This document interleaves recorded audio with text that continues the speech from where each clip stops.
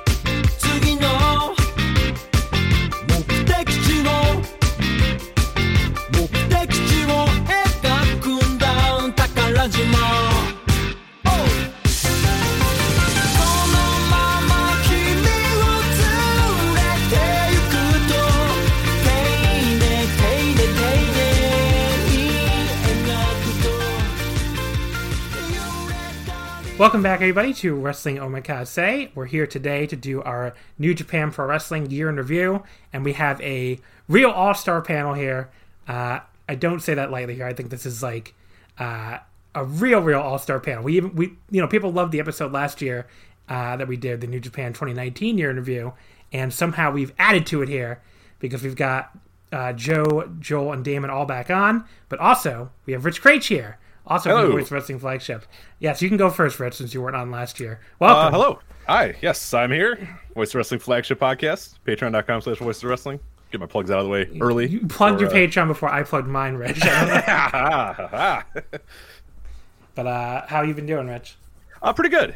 It's been a busy day at a busy time. I think most importantly to your listeners, the New Japan ebook we have coming up. So a lot of work has been centered around that, but it looks like it's going to be pretty damn good this year. Pretty excited about it this year, but voicewrestling.com for all the details on that. And hopefully the last week of December, first few days of January, we're a little ahead of the game, so hopefully we can do it last week of December. But yeah, a lot of work going into that. Really cool stuff. If anybody's downloaded the past editions, it'll be very similar to those, but obviously with new additions and really just, I think, a different feel to the book this year, which we're going to talk about over the course of these next 2 hours or whatever of the last times we've been doing this book. It's almost been like 100% just like people like a love letter to New Japan Pro Wrestling in a given year, and this year it's definitely a little bit more balanced of there's people that really still love it and obviously pour their hearts out about how much they love it, and then also the flip side.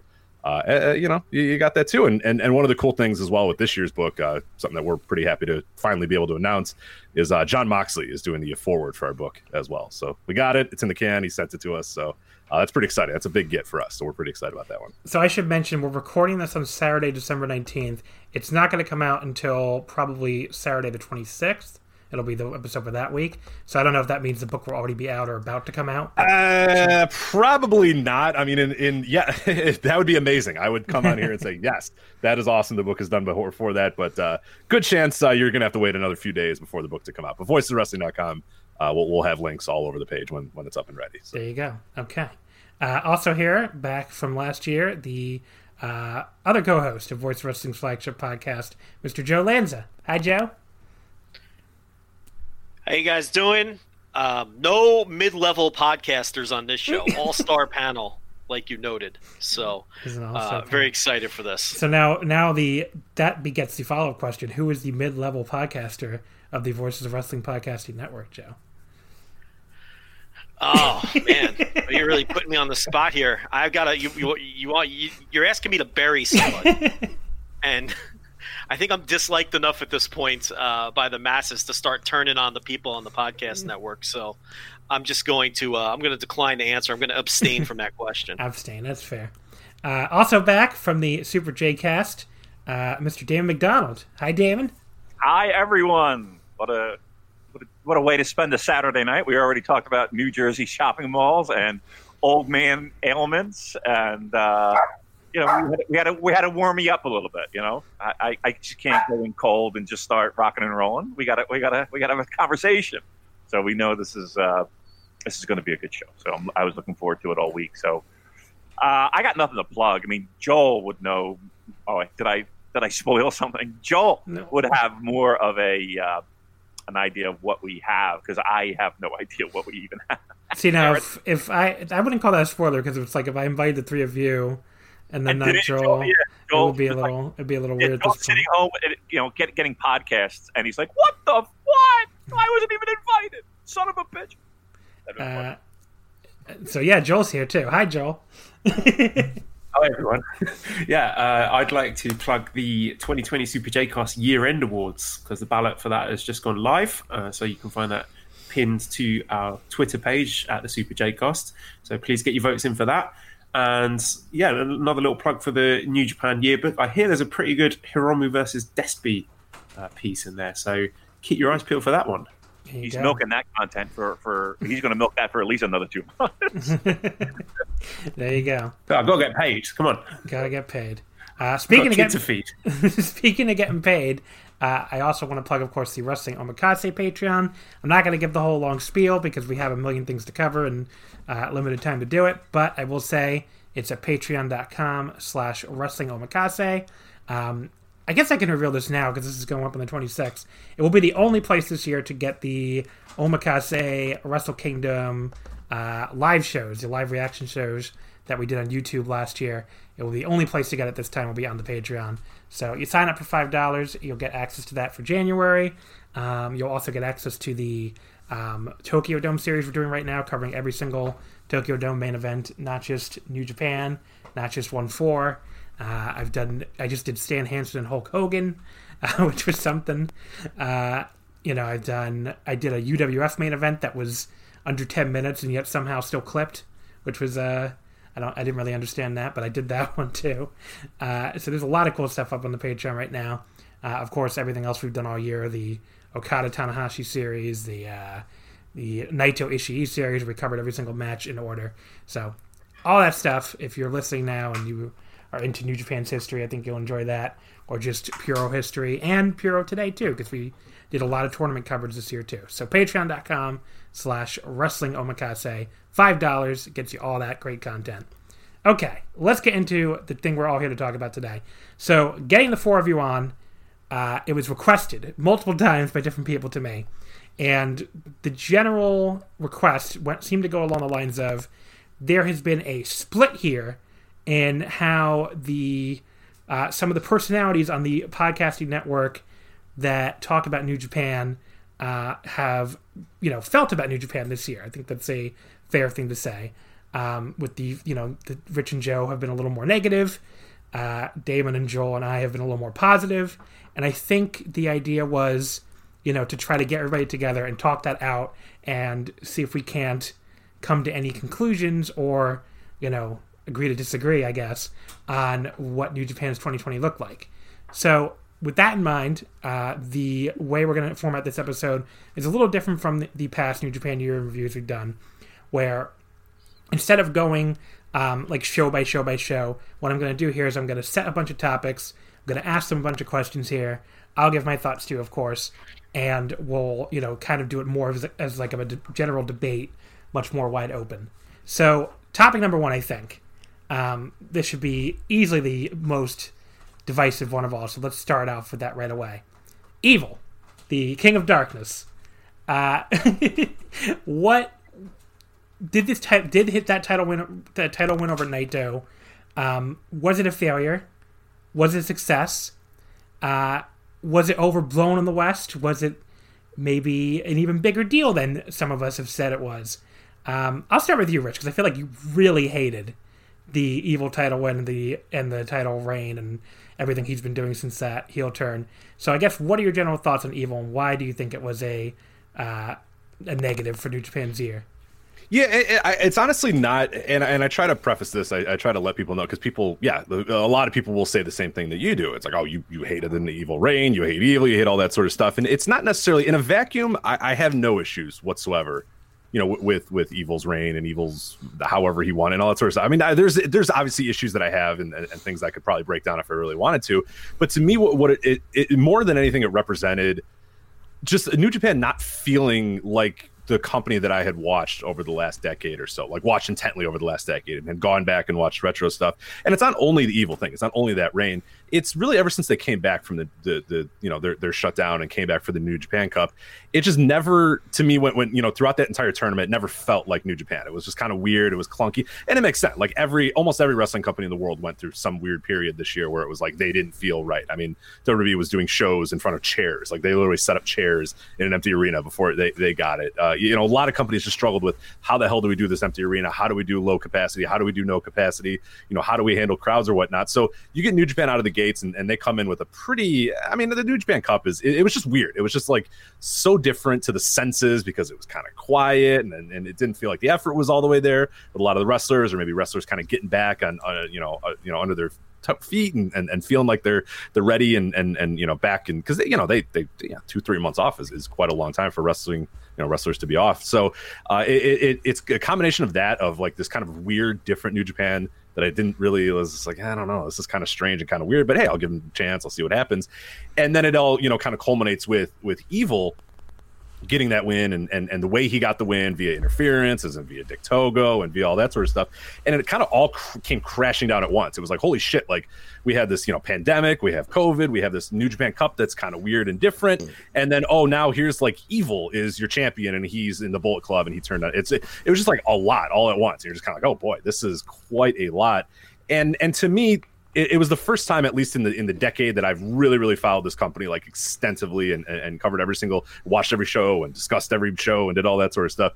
For the first time, to me, it felt like the champion wasn't one of the top guys in the company. To me, the first time the champion wasn't a guy that I would consider one of the top workers in the company. And that was an adjustment period. Like, you got a little bit of that. You dipped your toes a little bit in the water with, a Jay White type. But for the most part, between, Kenny and Naito and Okada and Tanahashi and those guys, it was like, it had always sort of been like the top tier guys. And I think that was just a big adjustment as well. Is it wasn't necessarily because of Evil. It was just that it just seemed unique and different from what New Japan had done. And it really wasn't, initially what I wanted, but I was like, hey, you know what? Let's see. It was an interesting angle. The music was cool. I didn't mind him joining the Bullet Club. And then just the more the matches went on and the more the angles went on and the more things went on, it never connected with me. It's just not who I wanted as the top of the company. It's not what I wanted in the top of the company. And I thought I didn't really think the bell-to-bell matches were very good. I didn't love the amount of interferences. I didn't love matches, ending via interferences and run-ins and all that sort of stuff. But just more than anything, like I said, it didn't feel like the New Japan I had really, really invested in over the last decade. And that is really my biggest issue. Not personally with Evil, I don't care. You know what I mean? Like, it's not like personal against Evil. It just felt very different to me, and to me it was uncomfortable. The difference was uncomfortable to me. It just wasn't really what I wanted out of that company, and really what I had gotten over the last decade. Rich, I do want to enter one counterfactual statement into the record. You did title an episode of the flagship "Evil Stinks." Just want to say that for the record. Oh, I mean, he does. I'm not gonna. He doesn't always stink, but Evil Champion kind of stinks. So, Joe, do you want to add anything to Rich's thing there on Evil before I get to maybe the counter viewpoint? I mean, somebody like Evil on top is just not what I want out of New Japan. But I sort of had an epiphany watching the Super J Cup. I'm done fighting this. New Japan is now a heel heat promotion. That's what it is. And you just have to come to terms with it. I'm done being angry at New Japan for not being something that I want it to be, but it just isn't. But the reality is it's just not that. That's not what it is. Years ago, Rich and I exploded on a podcast and nearly stopped covering New Japan when Yujiro Takahashi helped AJ Styles win the IWGP title. Because that's not the IWGP title, for the most part throughout history, has been held in a certain reverence. It was kept away from that sort of thing. And aside from that title change and a few other minor instances over the last few years, that largely has been the case. The Okada-Tanahashi series didn't, those were just a series of clean wrestling matches with the story being who was better. This sort of deal with a heel cheating champion on top for that title, it offends me. But I've now accepted that this is what New Japan is now. I don't know if I would term it a failure, because I base those things on business. That's just, to me, it's business first, and then whatever I personally think. You have to do what's best for business in the pro wrestling business. And because we don't have full crowds and we're dealing with this pandemic, I don't know whether or not Evil failed on top. I have no clue. None of us do. So I can't deem it a failure. It's not personally satisfying to me. I hated the matches. I thought for the most part they all stunk, because it's not what I want out of the top of the card in New Japan. I could deal with it down card. It doesn't bother me there. But when it involves the IWGP title, I can get that sort of thing in a million other wrestling companies. And New Japan generally would stay away from that. But now I've just come to terms that this is what this company is, and they're only going to lean harder into it. And that's why the El Phantasmo thing in Super J-Cup didn't bother me as much as it may have a few months ago or when he did it last year, because that's just what this company is now. It's a heel heat promotion with a bunch of guys in charge who pop for Memphis tapes. And they added Dick Togo to the mix, and he's got a voice now, and he has the same mindset when it comes to pro wrestling.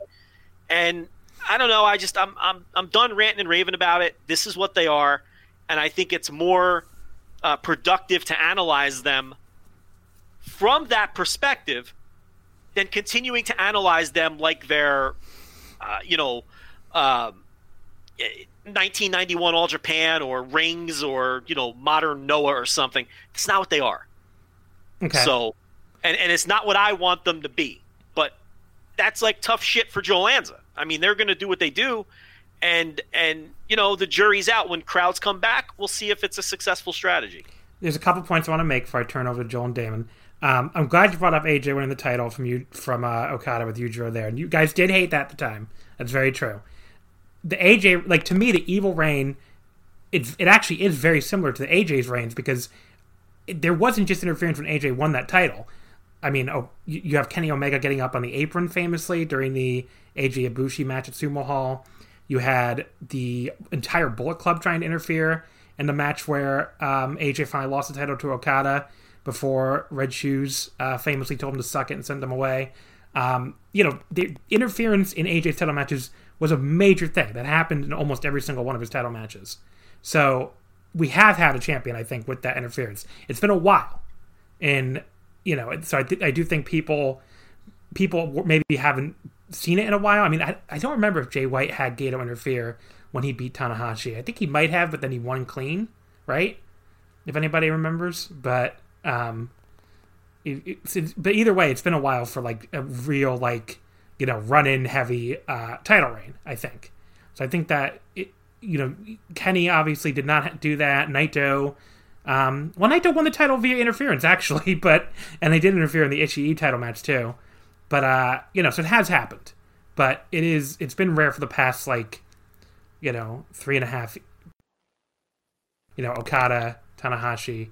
I think it's because there were so many Evil matches in a row where it was the same layout for every match. It's just you're waiting around for Dick Togo to hop up on the apron with the wire. I get that, right? And it was just too much over and over.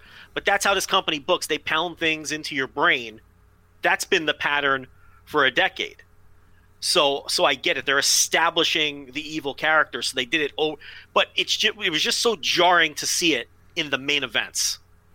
The same match structure, which was a very different match structure for their title matches than they've been doing for the most part. Just over and over the same match, and it's just and I don't think that the clap crowds helped. I mean, because then it all comes across heatless, right? Because nobody can react. So there's a million things working against it, and just none of it, worked for me. I mean, for my personal sensibilities and what I want out of pro wrestling, I don't want that out of my IWGP title in New Japan. If it's Dragon Gate, they have their own established canon for years and years and years. It's once you establish what you are, okay, and what your universe is, then that's what I'm able to accept in your. And I just feel like New Japan is leaning more into being a heel heat promotion. If that's the case, I'll adjust. and I'll have to live with it. Am I going to be as invested as I was? Probably not, if I'm being honest. But that's a me problem. If it works for their business, then they should lean into it. The other thing I was going to say too is I do think like interference with the undercard, to me, that's definitely not anything new. I mean, there's basically been one unit at a time that's designated as the heel bullshit unit that has the run-ins. I mean, and to be fair, that has gotten on my nerves, and I've complained about that over the years as well. But it's like, to me, it was never a major issue, because when it's Yoshinobu Kanemaru working, curtain jerking and spitting whiskey in people's face, you can live with it.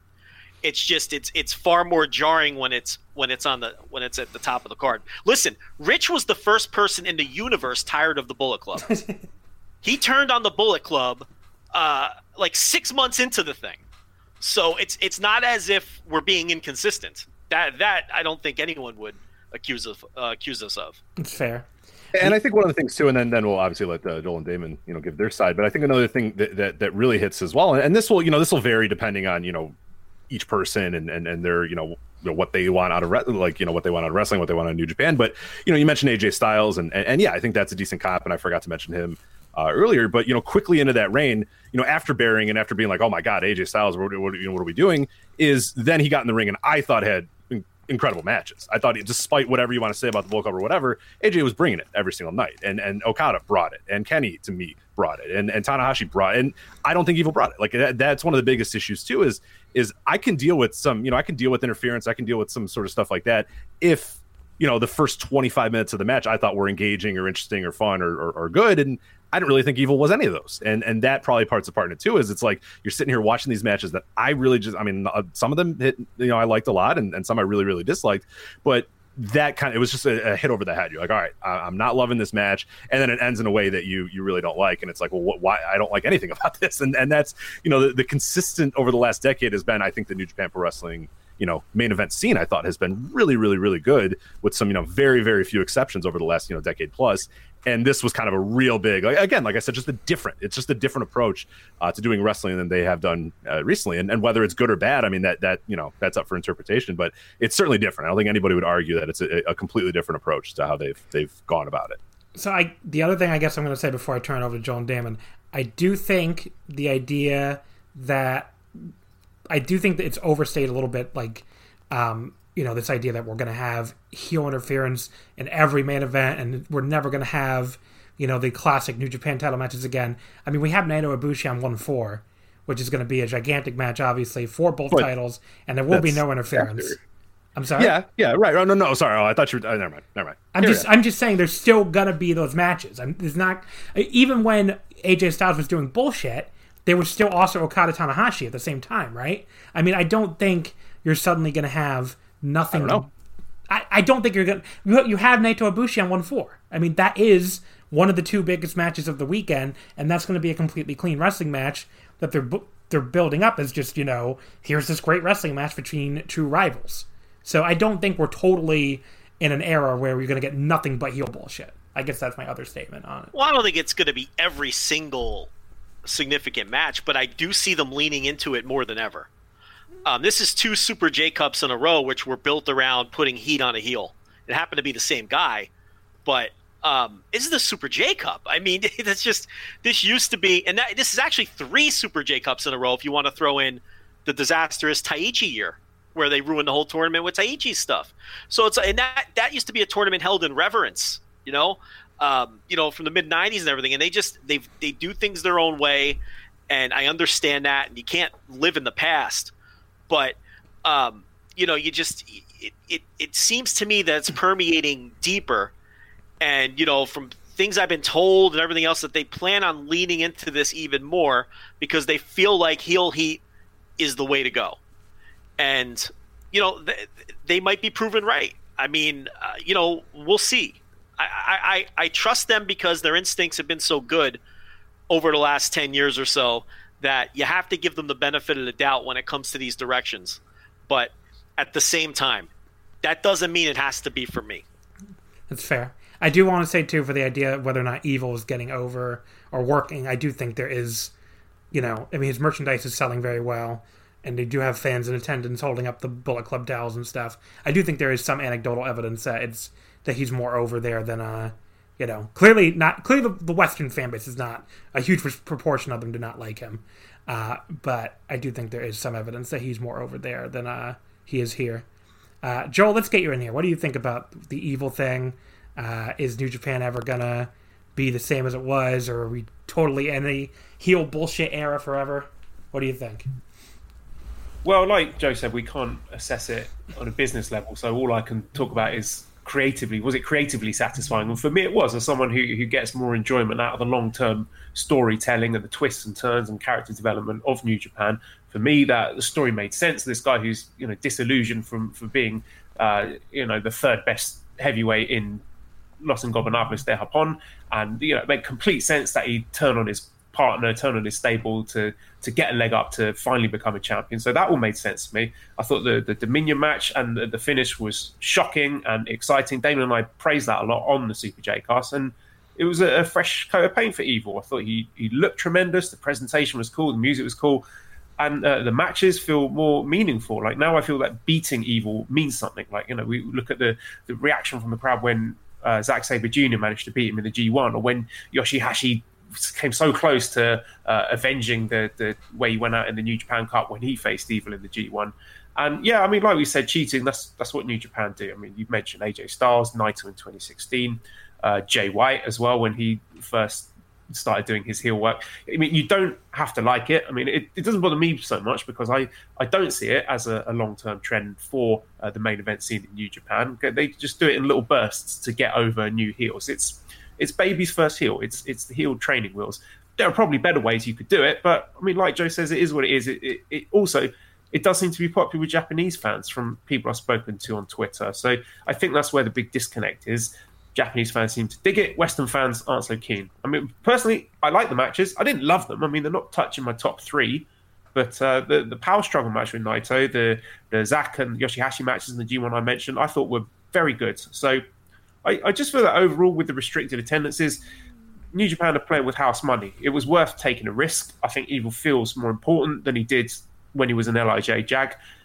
And if the aim was for a short-term elevation, like they did with Naito in 2016, having a little cup of coffee with the belt, I think it's a success. And I could be wrong. I don't think Evil's going to be doing that forever. But, I mean, the caveat to all this, that I looked on it more favourably before Kenta started doing it in the New Japan Cup, and Guerrillas of Destiny started doing it in World Tag League, and El Phantasmo started doing it in the Super J Cup. So when everyone in Bullet Club is doing it, and it's happening in half the tournaments they're presenting, then it feels excessive. Yeah, the power struggle. I'm glad you mentioned the power struggle match, because that was the one where I thought people just really got unfair with it and were hand waving it before it even happened, and maybe just people just couldn't deal with the amount of interference in that match. But if you watch the spots between the interference, I mean, that was the best they worked together in all four matches, and it finally clicked all the way, and they had what I thought was an awesome match. But I don't know, it felt like people were ready to hate that one before it even took place. So because it was the fourth straight one. Damon, do you have any thoughts to add here to the Evil debate? None at all, guys. I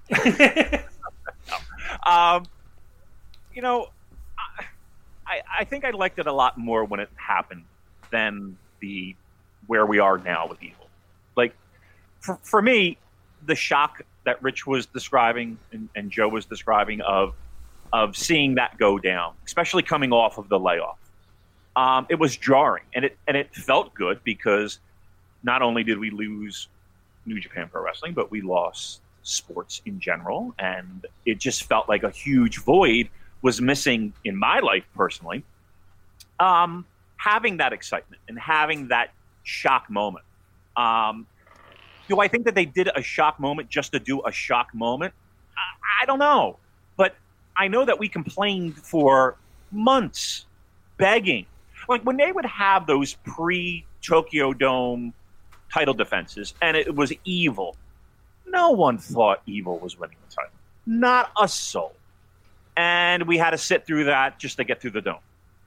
And then, all of a sudden, this guy that we're so conditioned to being, as it was so eloquently described as a hand wave or an eye roll, wins. And it's we want to elevate stars, and we want people to have new coats of paint, and we want people to to kind of just, again, develop new stars. I mean, we have guys that might not be on the upswing of a career, and we got to create new stars. Just don't make it that guy, right? I think was a lot of the feedback that we were getting. We need stars, just not evil. So he wins the title, and everyone's shocked. And I think it was really meant to be that one moment of Naito winning the title back in a stadium show, an outdoor venue, and that one shot of him on his knees doing his pose and the fireworks in the back. This was not a honky-tonk man title run where you're just like, geez, will this guy lose the belt? And how can they beat Steamboat? It was, what, a couple months? So it wasn't that bad. Yes, the matches. I am not a fan of the interference, especially, as Joe said, on a heavyweight title match. I really enjoy the fact that title is special. I really do enjoy the fact that not everyone gets a turn holding it. And I don't know if Evil was the right guy at the right moment, but I did enjoy the jarring effect of it. Now, fast forward to where we are right now. The guy's not holding the title, and he's not doing much of anything, period, right? So if the idea was to make this guy a star, and if the idea was to make this guy an important cog in the wheel, or if this, it doesn't feel like it now. He is, in fact, he's almost to the point where he's fast forward material, right? It's almost to the point where I can't sit through this guy. I'm going to push back a little bit because that Evil Sonata match. Oh, sorry, you broke up out there for a second, David. I thought you'd stop talking. I'm sorry. You can keep going. You just broke up. Evil Sonata match, right? Yeah, I was going to. Evil Sonata match was. I mean, I blame more Sonata than anything else. I'm not the biggest fan, but I just don't know if Evil, like, if giving him the title for that cup of coffee just to give it back to Naito, for those short couple of weeks was to make him a star. I don't know if that mission was accomplished here, December 19th, 2020. I don't know if that's if that was the goal. I don't know if that was a win for New Japan. Yeah, the only thing I'll say, like I was going to say, the Evil Sonata match to me at Wrestle Kingdom feels like a way bigger deal than it would have if you hadn't had that Evil title run. So I do think they succeeded to some degree in getting him over. I think it's really hard to tell to what degree with the with the clap crowds and stuff. But those, the fans are not going wild for the two of them, having the elbow exchange and, Sonata punching at him like they did at that Budokan show if Evil wasn't over to some degree, which, I just can't see them booking. As nonplussed as many fans may be here on these shores about that match happening, it does seem to be a match that people in Japan are into. So it might be, but I'll tell you what, I guarantee you that's going to be snack time for Damon. Well, that's fine. That's me heating up leftover pizza in the microwave. Piss break. Check my phone, and all the above. I cannot say that I am interested in the least in Evil versus Sonata at a half-empty Tokyo. The other thing the Evil win did to me, I think, is at least like the moment I'm going to remember the most from New Japan's 2020. One of them, anyway. Nothing more than Naito winning the double titles, I think. But one of the moments I'll remember is, Hiromu in the ring after Evil beat Naito, just screaming his head off, which was like one of the more bizarre scenes, I think, in New Japan history, and especially since we were not used to the crowd not being able to react the way they did in the past. But it's a scene that I think will stick out to people forever, and you can't get that scene if, Evil doesn't win the title. So there, you put Hiromu in that spot at Sengoku Lord the next month. You let him be the one Evil defense, and the way that crowd went nuts for, they basically forgot they weren't supposed to cheer when Hiromu almost pinned him. There are other elements to the Evil win other than just Evil. And I do think the Evil Hiromu thing will be something that will be revisited once Hiromu, the generational, the fact that they came up together, that will be revisited once Hiromu eventually moves up to heavyweight, whether that's, 2022, 2023. But I do think there's other parts to this Evil thing other than just him himself, and didn't work in this exact moment for people. But no, I think you're right. I think they're clearly. I'll disagree with Damon a little. I think they're clearly elevating Evil here. I think Evil's a guy now, and I think he'll be a guy moving forward. And I think John is right in that off of this, they're eventually going to elevate Sanada and Hiromu as well. I think Hiromu's already there, Joe. I think Hiromu is already there. Yeah, I mean, it's just a matter of it's just look. Rich and I talk about this all the time. There's one of two ways to go with Hiromu: elevate the entire junior division, or get him out of the junior division. Their pattern seems to be that they get guys out of the junior division as opposed to elevating the entire division. I don't really care which way they go. You know what I mean? As long as he eventually is headlining shows and drawing money. So I agree with you. And I do think Evil will be a catalyst to help get Sanada and Hiromu all the way there and over the top. The other thing about it is New Japan always they have always in this era done matches to death. They'll pair two guys up and they'll wrestle 4 times in 7 months, and you're sick of it. In this case, they did the Naito Evil match to death, and it was a shitty match, and it was a match structure that I hate, and it involves one of the 2 wrestlers that I just don't think is very good in Evil. I think he's okay. So when you add all those things together, you can see why somebody like me and a lot of the people who didn't like it hated it even more, because we're so sick of it. And on top of it, like, at least a lot of times when they pair 2 guys together and they wrestle 4 times in a row, by the 4th match you might be tired of it, but you loved the first 2 or 3 matches so much that you just live with it. In this case, it was 4 matches that just were irritating to begin with, done in such succession. I think they would have been more spread out though in a non-COVID year, though. For sure. Yeah, because it would have been Sakura Genesis where he wins the belt. Anyway, we don't have to go through the whole thing, but it would have been more spread out, I think. And I will agree that the turn itself I liked. I thought that had impact and was like a whoa moment, like Damon said. Like, oh well, and like Rich alluded to too. I liked the turn, and I did think that the final match was the best match. So I agree with both of those points. Everything in between, you could go kick rocks. I hated it. I did think it did give Naito an awesome moment at Jingu, like Joel said, which was... That's true. Yeah, that's true. I mean, the match itself was my least favorite of the 4, but like the actual moment at the end of it was pretty awesome.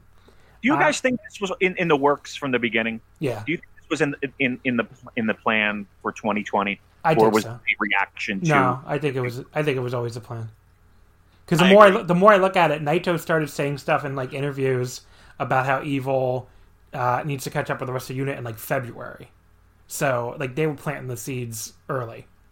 So yeah, I think. And don't forget, we have Jericho saying on his podcast that Gato told him he was going to put the title on Evil back when Jericho was in that program with Evil. So this was in the cards for a long time. Do you believe that? I mean, what would be Jericho's... I mean, listen, well, I've heard everything from Kenny's supposed to be in a Bushi spot right now to, I mean, it seems like these guys have long conversations where it's now 24 hours and what else have you done today? You know what I mean? Like he seems to, like, why would Chris Jericho, seriously, why would Chris Jericho have all this insider knowledge? He's flown in. He goes to the hotel. He has a couple beers with people. He hides from everybody. You never see him. He turns away pictures and all that stuff. And then he goes to the shows. I just don't see. Does he hide from Gato though? That'd be my big. They go back a lot of years. They do, but I just don't see like Gato's got a fucking Tokyo Dome to run. You know what I mean? Like is he sitting around with Chris Jericho talking about booking plans for the next 2 years? No. I think it would have come in when they worked together at Power Struggle in 2018, was it? So Gato's asking him, "Oh, I want you to main event the show with Evil. We've got big plans for this kid. We're going to put the title on." And there is evidence there that Evil was always someone that they had high hopes for. Like he beat Tanahashi in the 2017 New Japan Cup. He beat Okada in the G1 of the same year. So he's had these big spots sort of sprinkled throughout his career that if you connect them together, you can see the trajectory to the top. Yeah. That's exactly it, Joel. It was I think the idea was Gato pitched it to Jericho, and Jericho was like, "This guy," and Gato was like, "No, to put the title on this dude. This guy's going to be a player. I think that came out when they were talking about doing the program. I think that's where the connection is. All right, so we should move on because I don't want this entire hour to be evil hour. So let's talk about some other topics. So I think a big topic, I guess, is what the Western New Japan fan base has, thought about this year. Obviously, we all talk to the Western New Japan fan base, on our shows every week. I think we have, read on it and like what different fans have thought. Clearly, they've lost some fans right now. Clearly, some fans have dropped off. I think a big question in my mind is how much of that is the booking and how much of that is other factors. So I want to throw 2 factors out there, and I want to see what you guys think. And this time I'll start with the Super J-Cast guys. I think, and this is my statement here, and you guys can agree or disagree, I think the crowds are a huge aspect of this. And I get that I think everybody knows they are, on some level, or will say that they agree, but I think it's an even bigger aspect than some people give it credit for, because you went from having the hottest crowds in wrestling, crowds that were living and dying with every near fall, that were, you would go to these Corkin shows in these meaningless elimination tags, and the fans would scream like wrestlers are going to get tossed over the top rope and fall into lava and die. I mean, that's how crazy these crowds were, in Tokyo especially.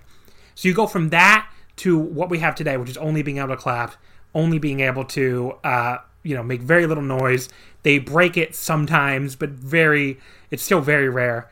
I think that's an even bigger downgrade and even bigger drag on the show than people admit. So I think that is an enormous turnoff, and I think just that going back to normal at some point, and who the fuck knows when that will be. I think it'll be well into 2021 if it even happens that year at all. I do think that will make an impact, and people will come back and be like, oh, the crowds are back now. Let me check this out again. So I do think that is an element to it. Joel, do you agree or disagree? Yeah, I do agree. But I mean, what else is out there? I mean, what's the alternative? Would they rather watch a show in a half-filled Japanese arena where people are clapping for the most part, or watch a show from the States where it's in an empty arena? I mean, it's not as if that there are other promotions out there with. There is one other promotion that is letting people scream as much as they want, because I just watched it on Wednesday night with Chris Jericho coming out, and they have the camera on these 2 fucking dudes with their mask pulled down screaming out Jericho's theme song. I'm like, well, okay, screaming that virus into the air, guys. In all fairness, that is Florida. I mean, that is. It's just, I don't know. That part of it has frustrated me, because it's like, everything we've seen is the New Japan approach is actually like scientifically correct. I mean, screaming, singing, chanting, it, like, they've done studies on this. It does, put more virus in the air. So, I mean, you can think whether I've seen people act like that's a silly restriction. It's a scientifically correct restriction.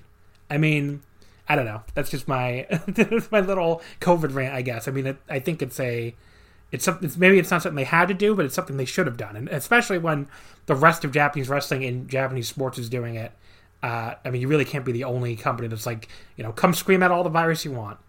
But anyway, I guess that is the alternative, Joel, is people screaming out Jericho's theme song on Wednesday nights.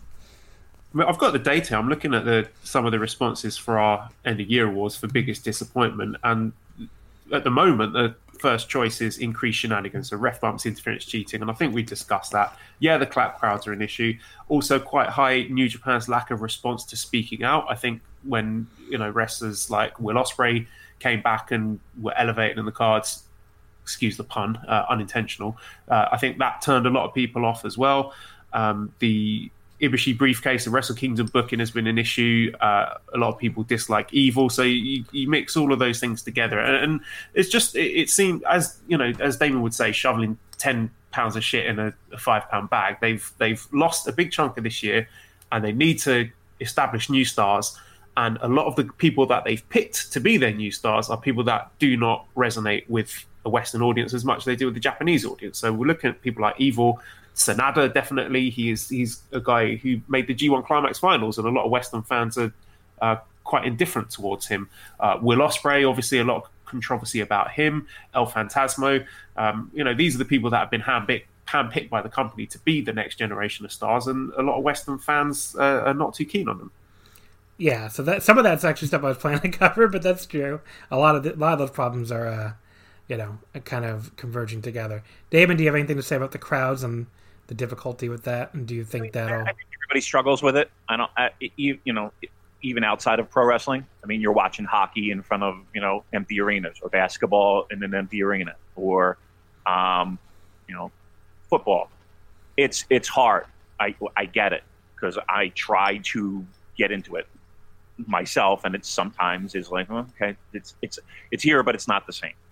Understood. And especially in pro wrestling, when the main objective is to get a crowd reaction, it's difficult. And you see the wrestlers that pattern their entire career and their life and their training on just that element struggling during this time. Juice Robinson is a guy who struggled as well. I mean, I think that a list is long, right? And we talk about it all the time. The people that I talk to that have kind of tuned out of New Japan, I think the majority of it is the booking, and the majority of it is people that they don't that it was hammered over their head that they are mid-card kind of guys, or even young lions. This is really the first kind of crop that we've had fans hop in on New Japan Pro Wrestling and see a young lion and development of young lions come back from excursions, and now they're stars. And I know that there are people that just can't wrap their heads around that. And it's been going on for years, mind you. We all know that. But it's kind of like their first go-around with this. And it's like, oh, what do you mean this guy? Jay White's a star. Evil's a star. And I think people sometimes have a tough time swallowing that. But again, I think that the biggest thing that people gravitated toward New Japan, especially new fans, were those epic main events. And the fact that it feels like that's being pulled away from them, the reason why they came, the reason why they're there, because they wanted to get rid of the bullshit. They didn't want to see that anymore. They missed a certain element of pro wrestling that, wow, they found it with New Japan Pro Wrestling, and now that's being taken away. I can find better things to do. Anything to add, Joe? Joe? I'm sorry, did you say Joel or Joe? Oh, Joe, sorry. I think there's three things affecting the decreased popularity of New Japan in the West. One is the crowds, which you have all touched on already, so I won't do that. I could tell you that all of our shows here on this podcast network are significantly less popular than they were before the pandemic. Downloads are way down because interest in wrestling is way down. And it's because of The Thing, and the consequence of The Thing being the clap crowds or empty arena crowds or what have you. So overall interest in wrestling, period, is down. And the other two factors are they lost their TV. People really underestimate the importance of the show on Axis to the quote unquote. I don't think you can call any New Japan fan a casual fan, because you have to be pretty deep in the weeds to follow something like New Japan. But the casual New Japan fan, I'll term it that way, their gateway and the way they followed the company, even when the show was several months behind, was that Axis show. So that was a big loss. And the third factor is AEW, because I think AEW took a lot of New Japan's Western market share. And I think a lot of the core AEW fan base are people who were super into New Japan before AEW existed. And a lot of their favorite New Japan wrestlers are now in AEW and are the top stars of AEW. So they're kind of getting their fix with their top wrestlers in an American-based company, which makes it everything else easier for them as well. And it's easier to hand-wave New Japan when they don't have TV. You have the whole COVID mess, and all the stars that you preferred anyway are working for the company that's more accessible to you. So I think it's those three factors, and the TV cannot be underestimated. The TV topic, I'm glad you brought up. I didn't have that down, and that's a good one. AEW I did have down, but maybe there isn't much else to say on that. I mean, they clearly have taken a ton of the fan interest away from New Japan, whatever I may think of their respective quality. Rich, any final thoughts, I guess, on the crowds or anything else about the declining Western interest? Yeah, I think everybody else kind of nailed it there, so I won't repeat any points. But everything is kind of down. I mean, people that I know Damon knows this. Covering hockey and covering sports is like sports ratings. Every single time the NBA Finals, the NHL Stanley Cup, the World Series, anytime the ratings came out, people were like, "Holy shit, these ratings are like 40% lower than they were last year and 30% lower than they were last year." And people kept kind of clawing for ideas. Oh, it must be the NBA players are protesting, so nobody wants to watch that. And it's like, well, here's the Stanley Cup; they're down a bunch. It's like, well, must be because of it. And I think everyone's just kind of resigned themselves to the fate that like less people are interested in everything, right now because of the lack of crowds, because of COVID, because of things going on in their lives, because of various stresses. And in America, obviously a very contentious election and a very contentious election season, like everything is down. So it's like, I don't know that I really want to make any grandiose statements about New Japan being down X amount this year compared to last year, yada, yada, yada. Without, like Joe said, everything's down. I mean, almost everything is down. I mean, yeah, on our website, I can definitely tell you that New Japan stuff is down more than really anything else in terms of like, traffic, in terms of the podcast downloads, in terms of the reviews, the previews, all that sort of stuff. I mean, New Japan has been hit the hardest of all the major companies this year as far as like web traffic goes, but everyone's down. So it's like, I don't want to make any grandiose statements that this is why, New Japan is down. I mean, I think maybe we can, in a year's time, if everything's back to normal next year, we can maybe look and say, okay, is this, maybe now we'll have an idea if people come back to other stuff and don't come back to New Japan or whatever. But I'm just not ready to make any big statements right now, just because, like I said, the whole world got kind of flipped upside down, and it's really hard to make any big picture, statements based off that. COVID aside, guys, is does that fall on Harold's shoulders? What specifically? Well, TV, losing talent, knowing that an American audience, they're lazy and they want to just turn on, they want to push a button on their TV. They might not necessarily want to log into New Japan World and have their password not take on their Fire Stick and have to log in 500. It's just the convenience factor. And the fact that you're right. The biggest stars in AEW, they had a home just a couple, months before starting up in New Japan. Like, does that fall on Harold's shoulders? I think the TV thing is hard to pin on him because basically Anthem blackmailed them. Yeah. They gave them an ultimatum: do business with Impact or get off of our station. Right. And I wouldn't want to do business with Impact. I don't want to send my wrestlers to Impact. I don't want to have a business relationship with Impact if I'm New Japan, because it does nothing for me other than keeping my television slot. But at what trade-off? So, I can't really pin that on his shoulders because I can't say I wouldn't have made the same decision. I would have told him to kick rocks too. I think where the mistake was is they probably thought it would be a lot easier to find another outlet for their TV than it has been. It's very obvious that they're not going to be able to find another spot. Right. This is why no matter how bad the hardcore New Japan fan drags their feet on this, it's just the right business move to get into bed with AEW, because then you get your wrestlers on TV in America. If the goal is to continue Western expansion, sit down with Tony Khan and make something happen. Get Okada and Naito and Tanahashi and whoever else on Dynamite and exploit that. If you find your own TV, you don't need them anymore. If you find your own TV, you don't need to do any business with it. But until then, that's really your only outlet at this point. And AEW would be open to that.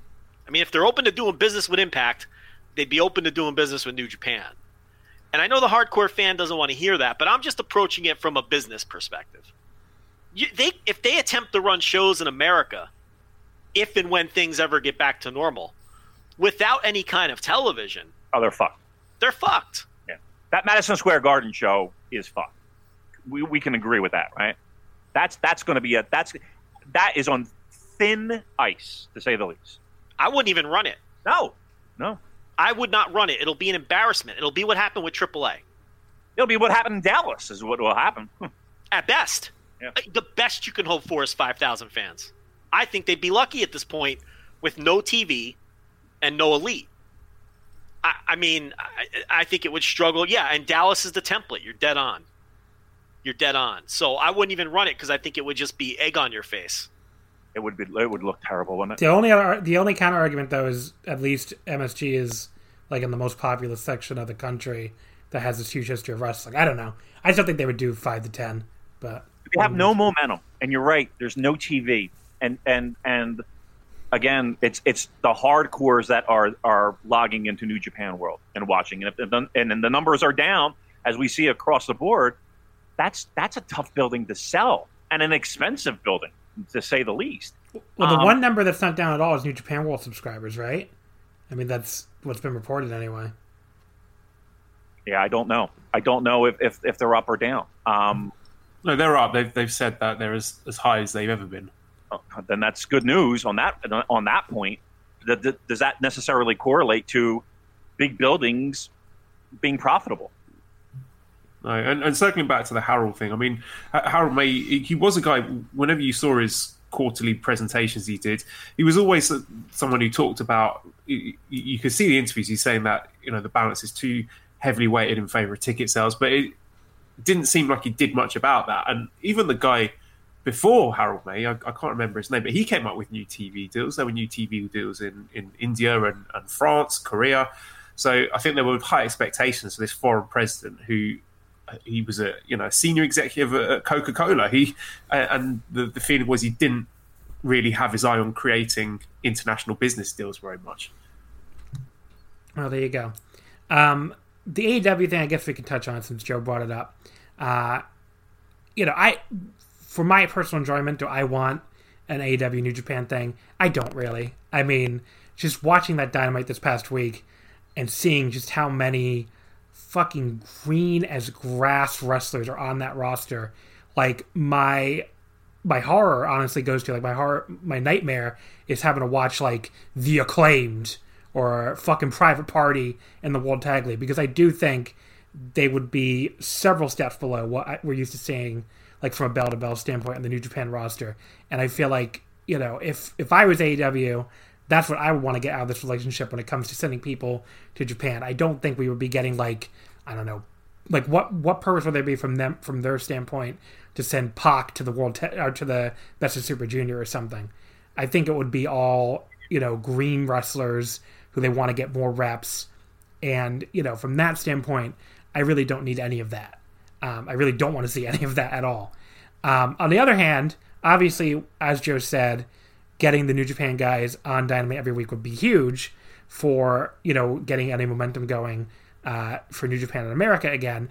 And, I would mind turning on TNT and seeing Tetsuya Naito or Okada, whoever. It would sure as hell be more entertaining to me than what I turn on when I watch Dynamite most of the time. So that from that part of it, I don't really have a problem. And I wouldn't mind seeing Kenny come back and, work a match or two, or, Moxley come back for more regular shots. They can keep Jericho at this point. But yeah, I guess that's where I'm at on the AEW New Japan thing. What do you think, David? What do you think about AEW New Japan? I think a lot of the people that are skeptical of a partnership is that New Japan's going to take the short end of the stick. And they're not going to be presented in a favorable fashion. I think that's the majority of the people's biggest concern. Aside from, the little jabs at Kenny or the little jabs at the Young Bucks. Look, New Japan was never more popular in the United States than when they were on the roster and they were involved. And let's not hand wave some really fucking great matches, right? It involved more than a few of those people. Not Cody. What's that? Not Cody. The Ibushi match. Yeah, well, that was the only one. But, I don't know.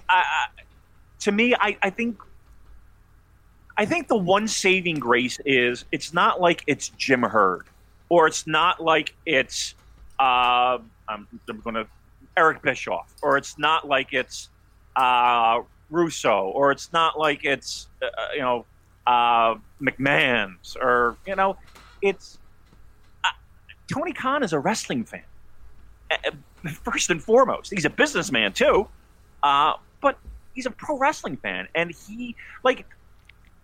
I don't necessarily. Not everything sticks with me with AEW, certainly not. But there are stuff that I'm like, okay, this is pretty great. I think at this point, where New Japan is right now, it's not the worst idea. Again, do I expect New Japan guys to go over on TV and just get jobbed out to Joey Janela? No disrespect to Joey Janela, but I don't think that's going to happen if there was a partnership. And here's the thing, too. They already deal with a bunch of the top guys anyway. Moxley, Jericho. It's like they New Japan has a beef with a person at this point, it feels like. And I think that can be worked out, to be truthful. Joel, what do you think? Joel. I think an AEW deal wouldn't add much for New Japan domestically. I mean, I think their business is absolutely fine in Japan at the moment, but it's all the TV deal. Would working with AEW necessarily help them get a TV deal? I don't know about that, but it would certainly help for US ticket sales. Like, for example, if they can get a John Moxley or a Kenny Omega or Young Bucks to be able to work a New Japan show in the USA, they could do big business at Madison Square Garden, for example. But I feel that the people in charge of New Japan, like Kidani Sugabayashi, they feel that they've had their fingers burnt by these guys. They don't really trust them, and I think they are reluctant to get into bed with them. Yeah, what you've just brought up is the big stickling point for Khan, apparently, where he does not want his guys working shows in the U.S., of partner companies. Although now, aren't they letting Kenny work Impact? I mean, I guess maybe we're sort of seeing an evolution of that, right? But I guess we'll have to wait and see. Those are all things you hammer out at the table, though. Right. So you would, it's you get to sit down at the table, and then that becomes one of your negotiation points. So all those things could be worked out. I just think it would be advantageous for both sides. There's clear advantages to both sides, not just with AEW sending their green talent to work New Japan tours, but New Japan sending their young boys and some of their talent to AEW, knowing that they're gonna it's gonna be a solid part of the excursion, a steady company that runs weekly. They'll wrestle 1 million matches on Dark. They can go to QT Marshall and Cody's school and in between the LA Dojo sessions. Far more stable than just sending them off to work random indies or work with ROH, and we all know how badly ROH does with excursions and things like that. So, there's clear advantages, both business advantages and talent development advantages on both sides. And I completely agree with Damon in that I don't think Tony Khan would misuse the New Japan talent. And maybe we're both being naive. I think anybody who came over from New Japan to AEW would be treated at the level that they're at when they come over. I agree. Still seems like an unfair trade, the green guys on each side, because the New Japan young boys are actually good. But either way. But they wouldn't be pushed. I know, I get it. They would do jobs on Dark the way that the indie talent does jobs on Dark. So it's not like, from that standpoint. And let's not pretend that New Japan is always bringing over top class talent. I mean, Leland Race and whoever that other clown worked the tag league a couple of years ago, and they're not better. Who I completely forgot, by the way. Brian Breaker, yeah, Jesus. Sammy Callahan came over a couple of years ago to work the tag league, and it's like Steve Anthony. Not to offend you, Joe. I know you're a big fan of Mr. Steve NWA. Anthony. Yeah, they were more than willing to bring the NWA guys over with Bruce Tharp a few years ago, and Bear Conway, making a Big Daddy Yum Yum. So some of these are pretty old though, but I get it.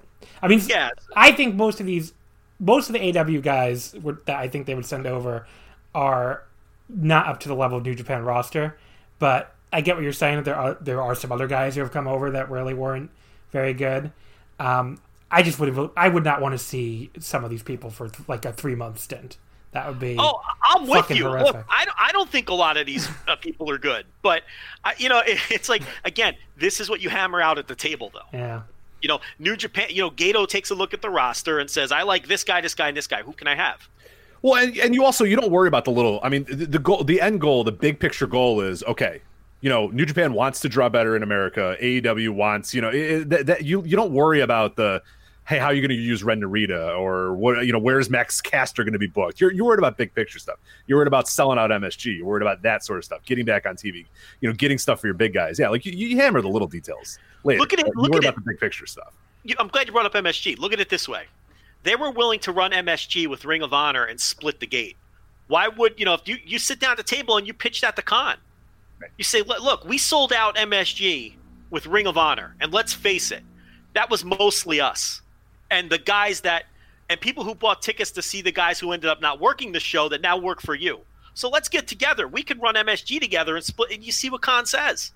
I mean, there's a million possibilities here where it can be advantageous from a business standpoint for both sides. And it's not like that roster and the people that are on top at AEW haven't already worked at New Japan. Right. There's storyline tie-ins, everything. I mean, Cody, Mox, best friends, for crying out loud. There's money to be made. I mean, okay. We just talked about how if New Japan ran MSG this year, how we're afraid they would take a beating and maybe they shouldn't even. If New Japan and AEW ran a joint show at MSG, it would sell out in 2 minutes. Yep. 2 minutes flat. I mean, if I'm New Japan and I'm Tony Khan and I could get the egos out of the way, I just see so much money sitting on the table. And Khan, I mean, as I said, if he's willing to work with Impact and he keeps talking about wanting to shift the balance of power in wrestling, I feel like his side would be open to this. Well, clearly there has to be something going on here. Joel nailed it. I get why New Japan would be apprehensive. Yeah. These guys didn't resign. They jumped to this new company. There's distrust there, and I understand that completely. But time and money tend to heal these things. I mean, there's no point in hammering it out right now, too, right? When there's no point. Yeah, so you have to wait till COVID's over. But that's it. I think the people like Kizani Sugabayashi, they're waiting to see what the post-COVID, if such a thing exists, post-COVID landscape is in the US before they start dipping their toes in the water. And the fact that you have apparently Rocky Romero talking to AEW about things is a sign that maybe they're not completely against the idea. Although at the end of the day, it's going to be those two have to greenlight it. How much he's been talking with them? He apparently is more disputing. Because remember, Dave said he's not going to go on that podcast and be like, "Yep, I talk to him every day." And, he's trying to be a little bit of a coy negotiator, I'm sure. Yeah, I do think there's been I just wanted to point out there's been, I think, there's clearly some people who really want this to happen, and I think they do have a tendency to get ahead of themselves a little bit each time. I mean, I remember when that video that Kenny put out with fucking Ibushi and the G1 trophy, when everybody thought that meant, oh, they're doing this. And then it was just like, nah, it's just this weird thing Kenny wanted to do. It didn't actually, there was no Every change. Every time Kenny farts, people are, does that mean that I'm going to have a golden glove match? Well, he keeps farting New Japan stuff. So, I mean, that's on him too, right? I mean, he made that fucking video. Well, the way people... Oh, yeah, he's doing it all the time. The Thanos art with the have you seen that with the glove thing, the Infinity Gauntlet with the IWGP title thing there, and everyone's like, oh, look, he's not going to be doing this for no reason. So, at the very least, he is working extremely hard to drum up interest in their being feel. I mean, he feel like he mentions it every 2 fucking seconds, honestly. Look at it this way. The way that every fart in the wind drums up all this kind of interest in this thing tells you how big it could be. Right. That's fair. If they do eventually do it, which I feel like personally it's an inevitability. Okay. I just think because it makes too much sense from both sides, and it's pro wrestling, and it's just money at the end of the day talks. And I don't think it's imminent or right around the corner, but I do think it's inevitable at this point. Yeah, it depends on their goals. I mean, and if their goal is making money in the United States, I can't see any other path. Okay, that's I mean, I definitely think it will probably happen eventually. I'm just saying right now, please don't send the Acclaimed. Okay, I do not need to hear them rapping their way out to a confused Korakuen and then hitting people with boom boxes. Well, listen, we'll have something to do with the Intercontinental title now. Britt Baker is your new. Would it be any worse when the reception of the Kingdom get a Coracle when they do on arriving? Probably not. In the hobby, it's not easy being a fan of ripping packs or repacks. We hype ourselves up thinking, maybe I can pull a Ken Griffey Jr. rookie card, but with zero transparency on available cards and hit rates, it's all just a shot in the dark. Until now. Introducing slab packs from arenaclub.com, the only repack that provides real value, a complete view of all possible cards, and clear hit rates for each one. Now, when I buy slab packs at Arena Club, it finally feels like I know what I'm getting. I was able to open an Arena Club slab pack, and I'll be honest, it was a lot better than what you normally do. Say you go to a card show, and there's a random innocuous brown bag of cards, and yeah, you can open it and look, it's going to be junk. You know what I mean? Like, you know what you're probably going to get in those. Maybe you find that fun, and sometimes I do. Sometimes I like just opening up cards and saying, hey, look at some random cards or whatever. But if you're really in this game to find value and find particular cards, it sucks to have to buy these mystery packs, and it ends up being, almost nothing, nothing of value. Not with Arena Club. You can display, again, of all available cards, hit rates, grading, so you know that when you're opening up the slab pack, you are going to get something valuable. You are getting something good. And Arena Club, in addition to having those great slab packs we just talked about, is also a marketplace for card collecting, buying, trading, selling, displaying, all that sort of stuff. But those Arena Club slab packs, man, they are revolutionizing the repack game with transparency. After your pulls are revealed, they'll immediately be placed in your vault for safekeeping or trading and selling, and you can have them officially graded by Arena Club as well. So again, sending these things off, it's going to be officially graded by Arena Club. And the Arena Club grading process is accurate, fast, and transparent, with full grade rationale provided and explanation of how your card was scored. So whether you're buying, selling, trading, or displaying, Arena Club is the card collecting platform that you have to check out. So right now, I've got a special offer here for Voices of Wrestling Network listeners. You can get 10% off of your first purchase by going to arenaclub.com/VOWnet. Again, that's arenaclub.com/VOWnet. Now, that's a crazy offer. That's 10% off a $400 slab pack. $40 off right there. 10% off your first purchase. No matter what that purchase is, 10% off. Again, that's arenaclub.com/VOWnet, arenaclub.com/VOWnet for 10% off your first purchase on Arena Club. And we thank them for sponsoring the Voices of Wrestling Podcast Network.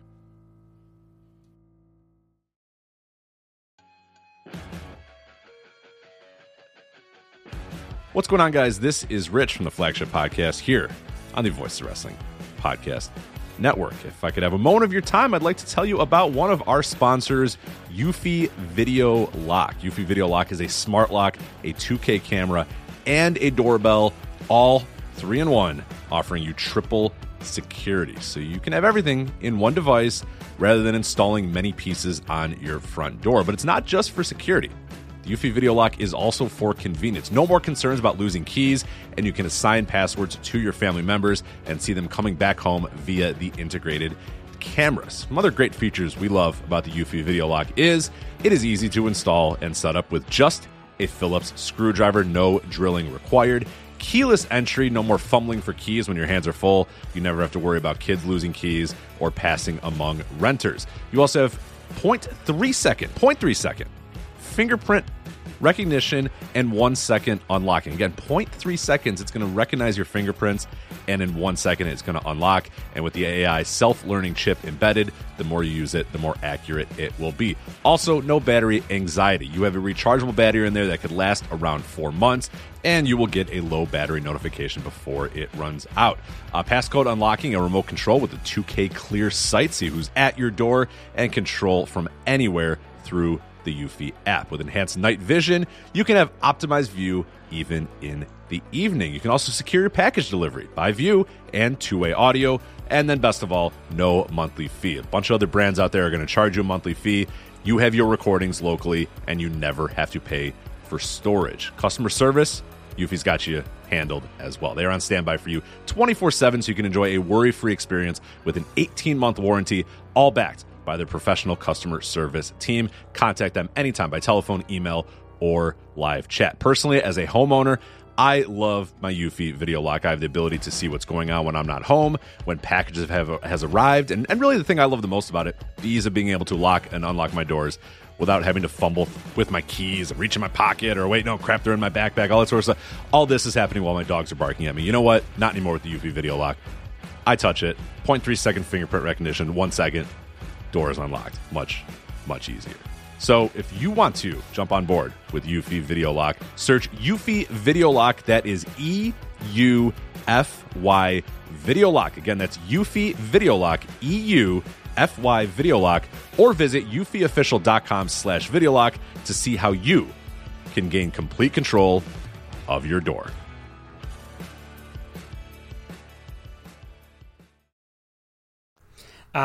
So the last little topic I'm going to go to before we get into the best and worst stuff of the year, and then also the questions.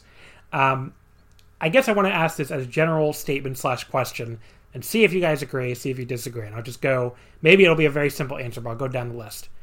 I think New Japan Pro Wrestling, for all the booking problems that you may or may not have had this year, I think some people had more problems than others, clearly, and, for the clap crowds and all that, I still think opening bell to main event, the wrestling standard of the roster is still, if not the highest in the world, it's no worse than second place, honestly.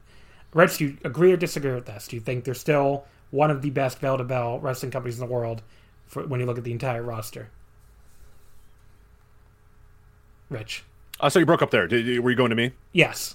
First, okay. Sorry, I didn't. It broke up a little bit there. Yeah, I think so. I don't think that's ever been in question this year. I mean, it's obviously been a weird year booking wise, but no, I think the work itself is, by and large, still very, very good. I mean, obviously this year, maybe it hurt a little bit by Okada not really hitting the highs that he had hit in the last few years, and obviously not hitting the highs that the main event scene did because of Evil. But yeah, I think by and large, it's still a very, very talented roster, one of the best rosters and one of the best in-ring rosters in the world. Yeah, I don't think there's any doubt of that. Joe, I'm interested to hear your answer here because I feel like you especially were much lower on Best of Super Junior and stuff than I was. So what do you think? Oh, yeah, I was. But no, I mean, in terms of my notebook matches, New Japan laps the field again this year. It's not even close. The next closest promotion isn't even close. So it's still the best in-ring promotion in the world, even if I think they've taken a couple steps backward. But they were so far ahead of everybody else that it's still a significant gap between New Japan and number 2. It's New Japan's best stuff still just hits higher than everyone else. So I agree that they're the best in-ring promotion in the world.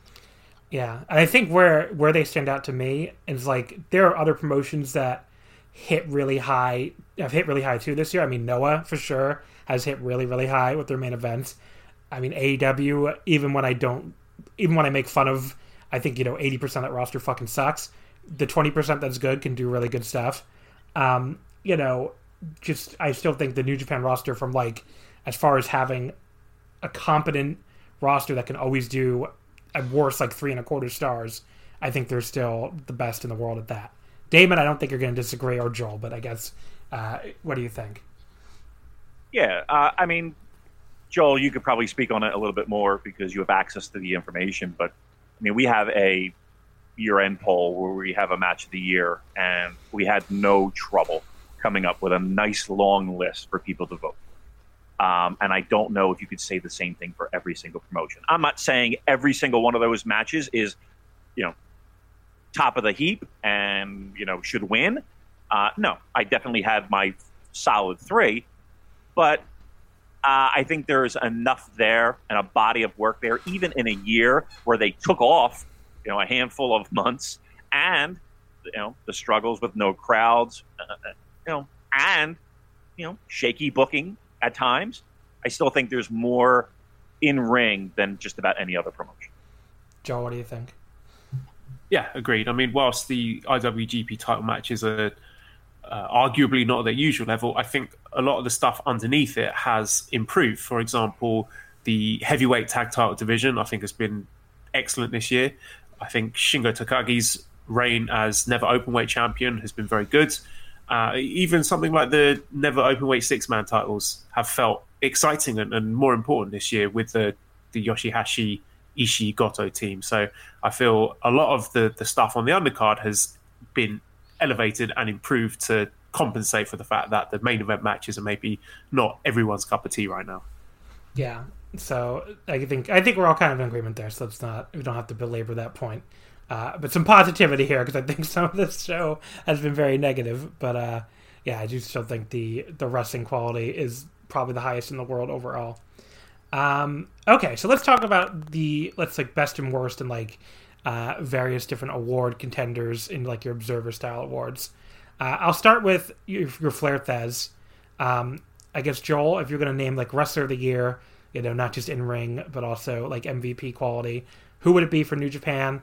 And would you consider them a major contender for the award overall? Probably go with Tetsuya Naito.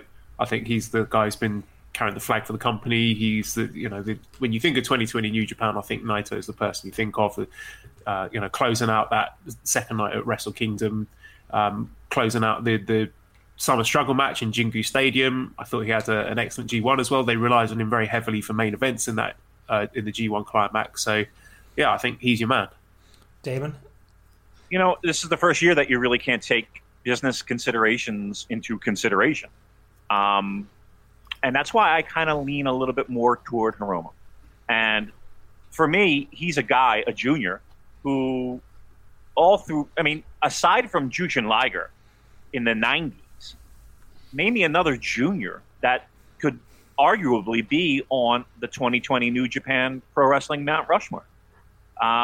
He's had an outstanding in-ring year. He's been a focal point. And truth be told, he's probably the one guy that I've been interested in the entire year.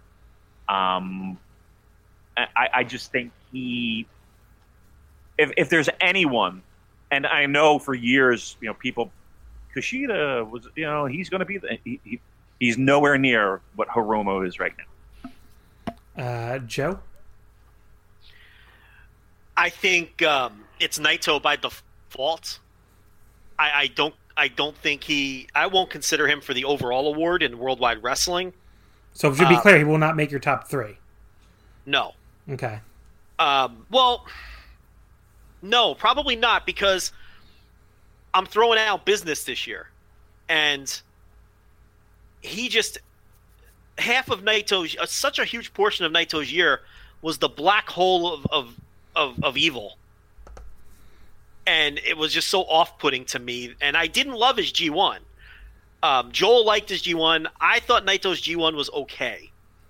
So when you take that away, what are you left with? The Double Dome, the Kenta feud, and then a whole lot of stuff that I didn't really love. So, but he's the default New Japan choice. There's no other choice. I can't pick Evil. Okada was downcycled. Tanahashi downcycled even more than Okada was, even though I think he had a sneaky great year when I was looking at my stuff last night. Hiromu's an interesting choice, but he's a junior. Say it, Joe. Go ahead. He's a junior. I'm the anti-junior guy now. I don't know. No, but I mean, there's just too much there with Naito. When you consider the Double Dome, the moment beating Okada, and finally getting his moment, and then the Jingu outdoor show. It has to be Naito. He's selling out Osaka Joe Hall as well. Osaka. I was about to say that the Osaka. If you do want to bring up any business at all, that Osaka Joe Hall sellout for New Beginning is that's the kind of achievement that I don't think is getting enough attention. I mean, they have never sold out a building close to that big for a B-level show before. So his first third of the year it makes it impossible for anybody else on the roster to compare. It has to be Naito. Yeah. I mean, Naito would be my pick too. I don't think that's surprising to people. Rich, what do you think? So are we doing an in-ring wrestler of the year? Yeah, we're gonna do okay, both. All right. Yeah, so because I'm kind of with Damon too. It's just do I don't know that I necessarily want to count business. I feel but if there are two awards and one obviously does have to count business this year, then the clear choice is definitely Tetsuya Naito. The Double Dome, as you mentioned, the few shows in the first half of the year, then whatever else he's kind of done this year. by default. Really, it doesn't matter. I mean, the first 3 months or whatever, I think all the credit has to go to him for most of those big houses. So he's the easy pick for that. You're all cowards. All cowards. I gave it to Naito. And Naito is my pick overall too, but that's who I give it to. And like Joel, I thought his G1 was excellent, so that's where I'm at with that. Actually, before we keep doing the awards, the other topic I forgot to bring up, and it's one where I think we all would agree, and where I think we all can be pretty positive. How awesome is the Great O-Khan? I think because I've seen so many people pushing back on him in the West, especially. I think Dave Meltzer not liking him is a big part of it. But like that guy, it just came back, made such a huge impact on Okada. Running in on that Okada Ospreay match, and he is like his merch is flying off the shelves. Apparently, New Japan said that towel of his sold out in 2 hours. I don't know. It's just maybe it's too early for a victory lap, but like I thought he was great pretty much from the moment he came back, and watching him work all that judo and sambo and everything into his move set during the World Tag League really just made me like him even more. So I think he's the people who are like complaining about that O-Khan Tanahashi match. Joe has been ranting about this too. I think we've both, one of the few things that he and I have both ranted on lately on the flagship and Omakase. It's like the people who complain about that don't have a fucking clue. I mean, that's just O-Khan's going to be a huge star for the next decade probably. I don't know, Joe, do you want to add anything? I mean, I completely agree. People who listen to the flagship, I mean, I pretty much talk about it every week. There's just a pattern here. I mean, people didn't believe in Okada at first. People didn't believe in Jay White when he first came back, and they're going to get burned again here. I mean, he just has a certain star presence that you can't teach. And I'm not worried about the work. I don't even think the work is bad. People say he's bad. I don't think he's bad. I don't really understand where they're getting that from at this point. I mean, like, what was bad about when he was taking down Tanahashi with these awesome leg captures and like working all these holds in between, like his spots that are already over. What is bad is what I don't get. And the thing is, he's going to continue to refine it. I mean, look at Jay White's early work with the Switchblade character. It takes a while. These guys have to find their footing and work to these characters. It takes Jay White wasn't what he is now when he first came back, not even close. It's trial and error. It's workshopping things, and I'm not worried about that. I'm worried about, do you have the necessary charisma and star presence and those things that you can't teach, and he has them. And sorry to cut you off there, Joe. No, it's okay. Joel even mentioned that on the JCast, where you take where Jay White was at that time and where O-Khan is now, going into their first Dome. He's way ahead of schedule. Yeah, right. Yeah, he's been doing this character for 2.5 years. Right. Yeah. That was the Switchblade Jay White's first ever match. Yeah, it's a great point. And the other thing that this character has shown, same pattern in Europe. People shit on it at first, and then they slowly came around on it. And I think we're seeing the same pattern here. It's an odd character. We would all agree on that. So there's an adjustment period to kind of understand what he's doing and to get past maybe the initial shock of the cartoonish aspects of it. This is exactly what happened in Rev Pro as well. And eventually it turned into irony. And then that irony turned into, no, this guy just rules. And he was right on the verge of a major push when COVID shut down the world. They had the long undefeated streak, and Legion was the top heel faction. And he was right on the verge of being a top guy there when everything shut down. And it's the same pattern we're seeing with people being first exposed to him now. Shitting on it for being a cartoon. Now you have some people coming around ironically on it. And before you know it, the guy's going to be a major star. And look, I don't have to tell anybody on this show. Like I said, there's no mid-level podcasters here. But getting a Tanahashi match at Wrestle Kingdom, that's the rubber stamp. Yeah. So whether you're on board or not, you're stuck with this guy. You're not going to have a choice. Yeah, it's happening. So whether you want it or not. Yeah, and Tanahashi, it's not like he walked into the office and was told, "Oh, you're getting him." I'm sure there was he has a big say on who he wrestles in his singles match at the Tokyo Dome. Yeah, we ran it down in the flagship, and yeah, it's like, it's a who's who. Other than Taiyo Kiya in 2007, it's a who's who of guys that are either were stars, are stars, or would soon become stars. So yeah, he's, unless we completely want to buy in on Hiroshi Tanahashi just completely getting downcycled, but I don't think that's the case. What disrespect! He doesn't do shit unless he wants to do it. He's Hiroshi Tanahashi. Yep. The disrespect to a former Triple Crown champion, Taiyo Kiya. Can't stand for that. Well, I mean, yeah. I'm kidding. He wasn't that good. Yeah.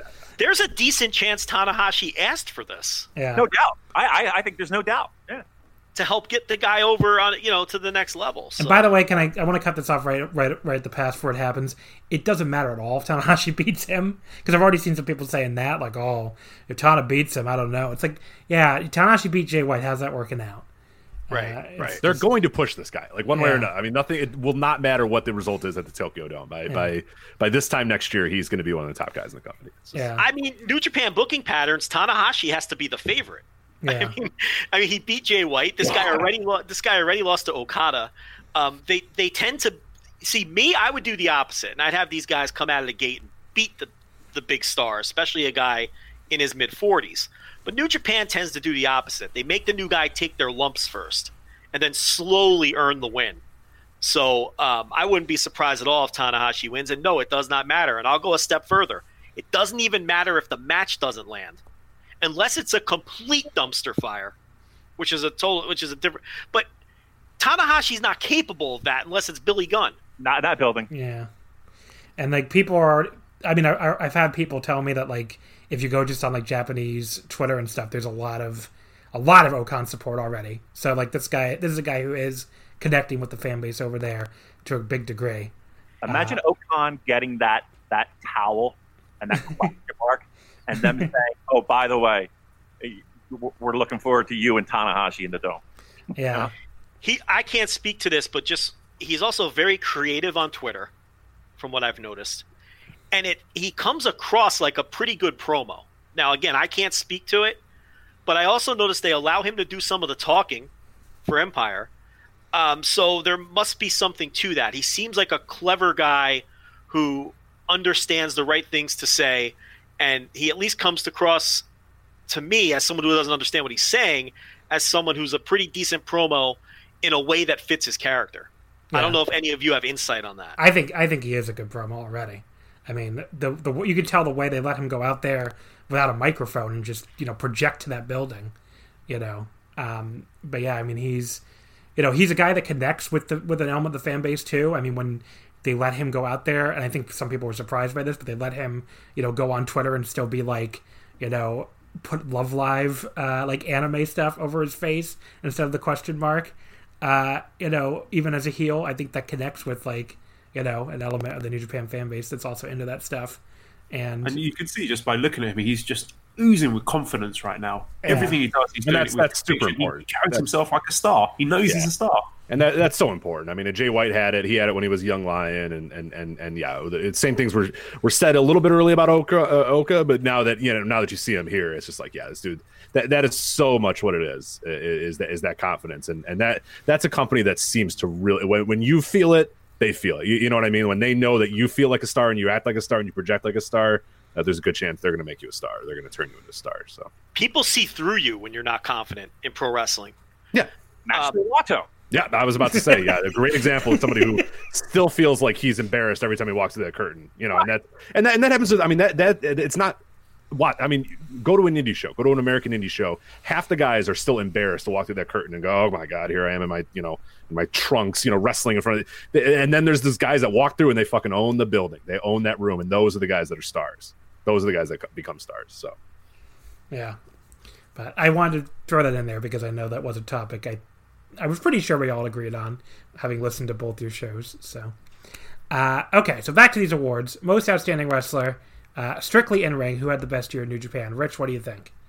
My vote is going to be Shingo Takagi. I thought the matches with Okada, the matches with Will, 2 matches with Sho that I really liked, 2 matches with Tomohiro Ishii I really liked, including the one very early in the year, I think February, if I remember correctly. A good match with Goto in February. I thought when you add in, he just had the opportunity as well. I mean, he was in all most of the big tournaments and played a pretty big role throughout the year in terms of singles matches. Had, I think, not obviously not the most singles matches when you compare him to, like, the Young Lions or your Uemura's or whatever, but a guy who had a disproportionately large amount of singles matches, so a disproportionate amount of opportunities to maybe shine in a single setting. But I thought he nailed it almost every time. So maybe not the highest of highs. Obviously, Okada and Naito and Ibushi, I think, and even Hiromu to an extent, have higher highs. But I thought Shingo, in terms of just consistently having high level matches throughout the year, he was my clear pick. And is he gonna be on your overall ballot?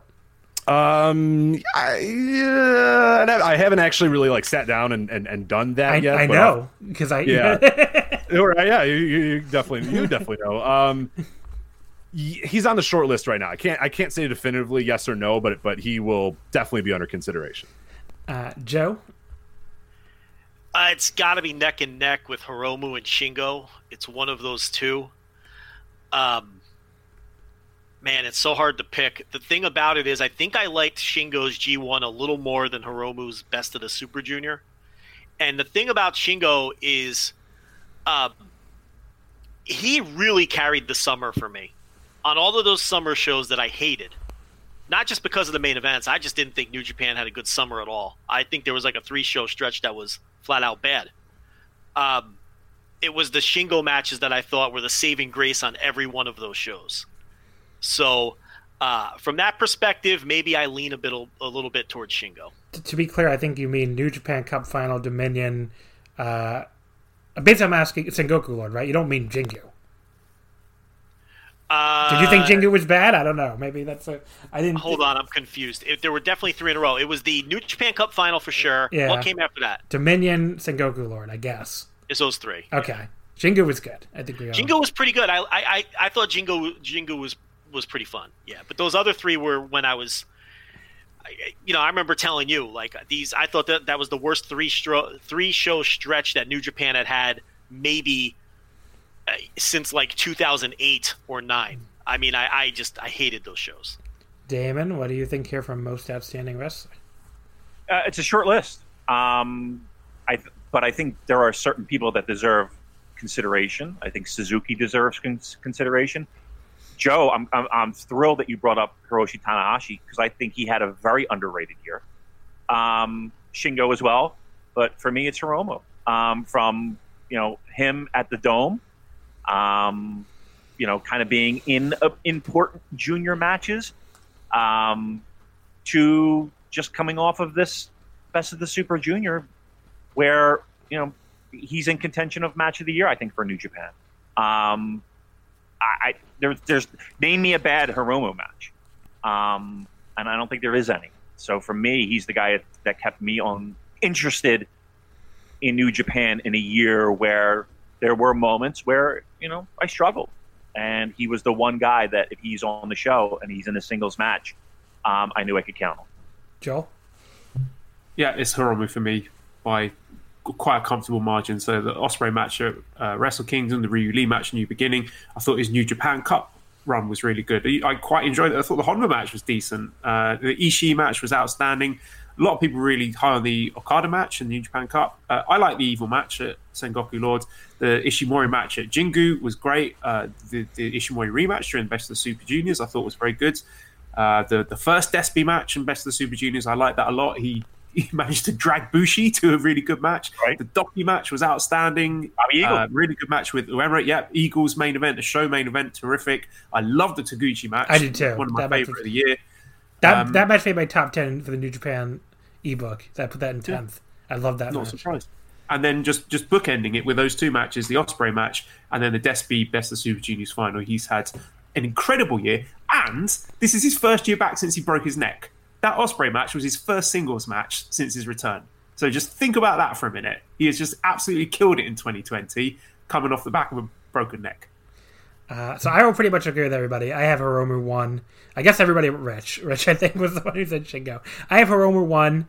And he's second on my overall ballot. And then I have Naito 2, because I really did love his G1 a lot more than it seems like anybody but Joel. But yeah, I mean, then probably Shingo 3. But those are the guys that stood out to me. Suzuki's a good one too. Suzuki had a really awesome first half of the year. I just thought he didn't really sustain it into the second half. But Suzuki and Tanahashi are really being overlooked by a lot of people when I look through my notes. They had big years, and I have to mention Ishii too because I'd have him in my top 3. I think. There you go. Best tag team, I think. Okay, 3 of us here, I think, would say Dangerous Tekkers, not just the best tag team in New Japan, but probably the best tag team in wrestling by a wide margin. I think Joel and Damon would agree with me on that. I don't know about Joe and Rich because you guys have been like the 2 lowest people on Dangerous Tekkers, I think, on the entire planet. I'm just saying. I'm a lot. Well, I don't know. Well, maybe he's just thinking of Joe. I just don't love them. I don't think they're like the greatest team in the universe. They're running away with both the Omakase, like the guest awards and the patron awards. Like that category is the biggest. No, who the fuck else is there? Well, I'm just saying for all of wrestling, those categories are the biggest runaways in both awards. I mean, they're destroying the field so far. But yeah, I mean, the Dangerous Tekkers, I think they were an outstanding tag team. Joel and Damon, do you disagree at all? Is there anybody else? Either one of you? Joel, I mean, and listen, here's the best compliment I can give is that the IWGP Tag Team Championship meant something. Where everyone just complained for years about those belts. And I feel like they mean something. And then the second thing is that it made me care about Taichi. I'm not going to sit here and say that I'm a fan of Taichi, like he would be in Liger category or Tanahashi category for me. No. But he's gone from a guy where it's an instant fast forward to a guy who, all right, that match was good, to a guy that, all right, that match was really fucking good, to a guy that, all right, I'm settling in on Taichi, and I think he's a highlight. Ooh, that struggled to come out. He's a highlight for me. Joe? Yeah, Country Mall is Dangerous Tekkers' tag team of the year. Their feud with the Golden Aces was outstanding, like particularly the Dominion match. I thought that was just brilliant. One of the best IWGP heavyweight tag matches I've seen for a very long time. And the Korakuen defense against Goto and Yoshihashi, the one that went 35 minutes, I thought that was terrific as well. Their match against LIJ Sanada and Shingo during World Tag League was excellent.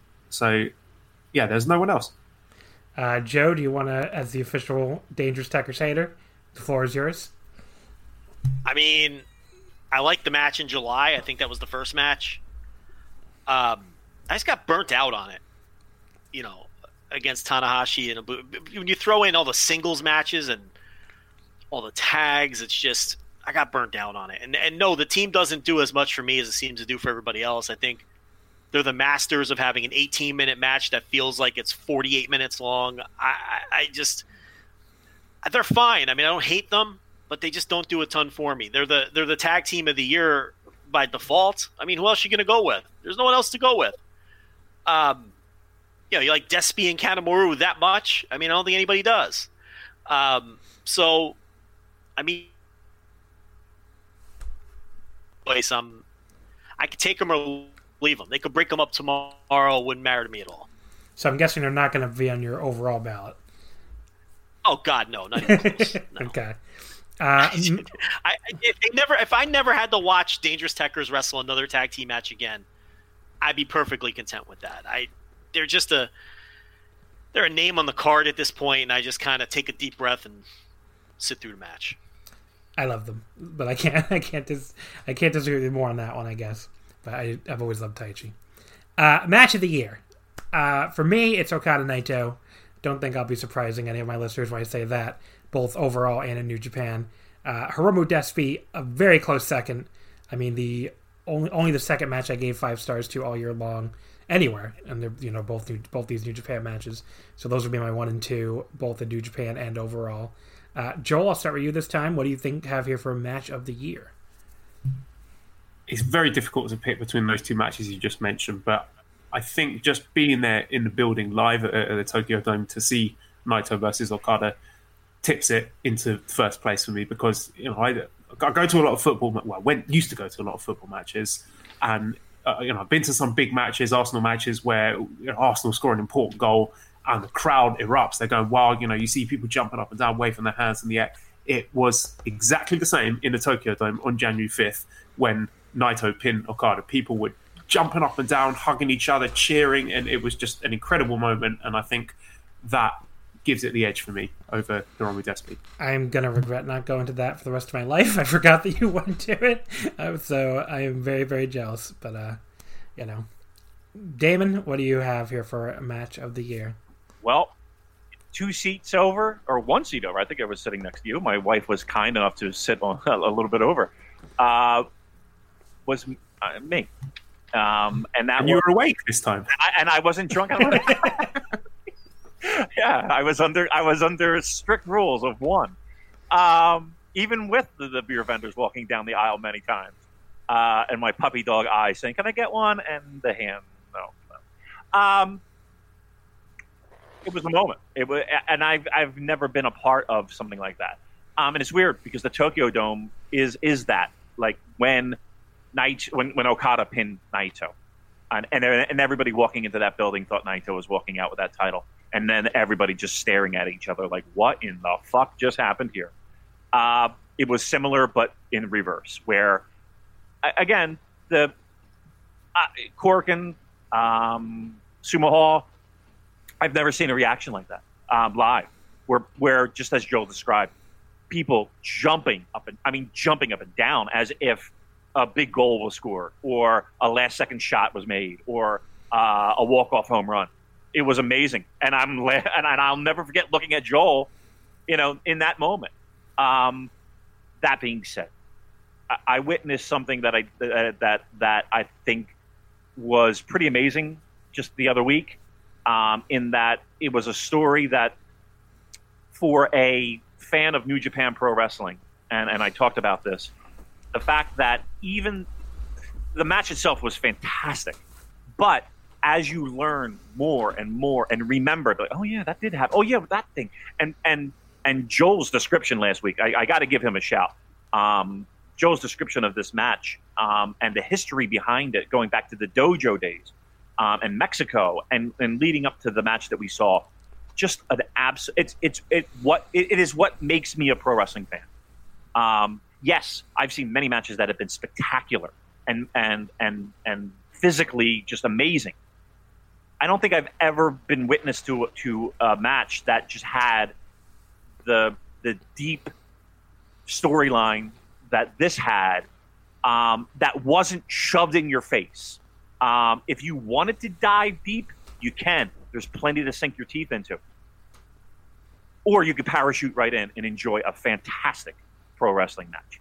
And to me, that is just an amazing accomplishment in 2020. So you're talking about Desperado Hiromu, right? I don't know. That is correct. I don't know if you ever said the match, so I just wanted to make sure. So that is your match of the year, then? My match of the year. There you go, Joe. What do you think? I swore it was going to be Guerrillas of Destiny Fin Juice that he was talking about. I figured it was, but I just wanted to say for the people listening at home who might be like, "Well, which match is he talking about?" I swear, that David Finlay really did it for me. Yeah. You never know, Joe. You never know. I'd like to be different and creative, but there's no reason to be. It's got to be Naito Okada for all the reasons that everybody else said. Plus, it was just a great match. There's really no other way to go with it, I think. So that's my pick. Where do you think it'll be on your overall ballot? It's going to be close. There's a couple other matches, but the moment might put it over the top.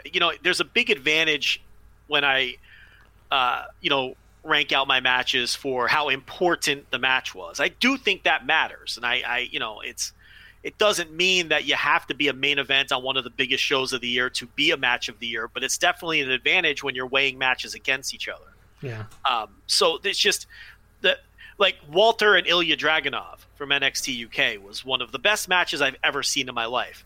It was on NXT UK in front of 0 fans. I mean, that has to be a factor when you're weighing it against a Tokyo Dome main event, Naito's crowning moment. The match was fucking incredible.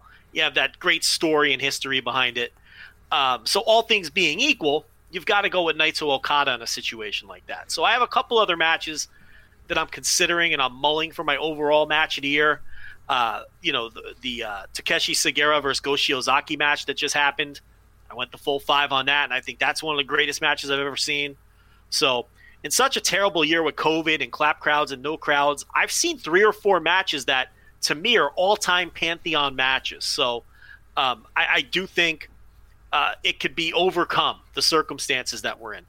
But this match didn't have to deal with any of that. It happened before COVID, and it happened in a full dome, and it had the great moment, and it was a great match. So it's easily the New Japan match of the year, and it will probably be my overall match of the year, although I am not cementing that yet, setting it in stone. Rich, what do you have? I know we're a little short on time here, so I'll just go pretty quickly. It's the same match you guys have as well, Okada and Naito. I do want to revisit Okada and Ibushi because in the time that it was happening on the 4th or whatever, it was like, holy shit, what an incredible match that was. And I think it has been in large part lost to time because then the next day, Okada and Naito comes, and then that's good. And then the fact that January was 37 months ago definitely feels like it's hard to remember that. Oh yeah, that match was also really, really damn good. So I obviously want to revisit that match, but I think it's going to be, there's almost no question that it's going to be Okada and Naito as probably my overall match of the year and without a doubt my New Japan match of the year. All right, so let's, like you said, we're short on time. We still got to get through questions, so I'm going to go through these last 2 categories quickly. Best feud. For me, I have Dangerous Tekkers and Golden Aces as number 1. I just thought that was, as far as telling a story through your matches with that Tanahashi, Ibushi having to carry Tanahashi storyline and even the will he turn on him storyline, which was really interesting. I thought it was a really interesting way to tell the story and make those Korakuens interesting, and the build was really fun. So that's my clear number 1 overall and in New Japan. And my number 2 is Naito and Kenta, because that moment where Kenta jumped him at the end of the dome was great. All the interviews are great. The match, I thought, at New Beginning really delivered. So those are my top 2, both in New Japan and overall. Rich, what do you think for best feud? Honestly, I don't know if there's a feud in New Japan that really resonated with me the entire year, which might be a big reason why I'm kind of down on the company throughout the year as well. I think there's a lot of little feuds, and a lot of them were earlier in the year, like Moxley and Suzuki I thought was really, really cool. Like you mentioned, Naito and Kenta was really, really cool. I don't know that I have, unfortunately, I feel I don't want to cop out and give a no answer, but it's I guess it's one of those. I guess it's like Kenta and Naito, but the last half of the year, there was really nothing that I felt was like, to me, when this question came up, it's like, I don't. There's just not one that I would definitely say. So I guess by default, I'd say Kenta and Naito because that was super hot and super cool when it did happen. But that's probably my pick almost by default though, because it's just nothing else really clicks with me. And you don't think it's gonna get on your overall ballot? I think no, definitely not. Joe? I'm with Rich. I really don't know where to go with this. How about Kenta and Moxley, with Kenta just constantly talking shit to him? That's a lot of fun. Honestly, other than that, maybe Danny Limelight versus Rocky Romero. That's a good feud. That's a great feud on New Japan Strong. It's the 3 Does anyone else think it's weird that Danny Limelight it constantly beats Rocky Romero? Isn't that bizarre? A weird shift in hierarchy for a guy who's not even on the roster to be beating a full-time roster member left and right. Joel's our resident Strong reviewer. Yeah, I haven't watched it. I haven't watched the show in 2 months, so I can't really tell you. But that's interesting. If other patterns are to be followed, then I guess we can expect to see Danny Limelight in NXT anytime soon. Right. Well, yeah. Unfortunately, because Moxley wrote our ebook, he is 100% leaving, never coming back to New Japan Pro Wrestling, and probably signing again with WWE because that's unfortunately we have a very. Does he even have enough matches to get a segment in the yearbook? He's going to get, so there's certain guys that we give, even if because if we have our under 5 section where if you're under 5 matches, you get put to a different section, but we have rare exceptions. Obviously this year, someone like a Jericho, who I think, played a significant role in Wrestle Kingdom, he'll get a full profile, and Moxley will get a full profile as well. Liger, of course, will get a full profile too. So there's certain guys that get up there, but next year's going to be tricky if he, doesn't wrestle in the company, but he's still the champion and still in a few prominent spots, but no. I totally, the U.S. title, what a belt. Damon, anything for best feud? Look, as everyone has said, it's been a tough year when it comes to that.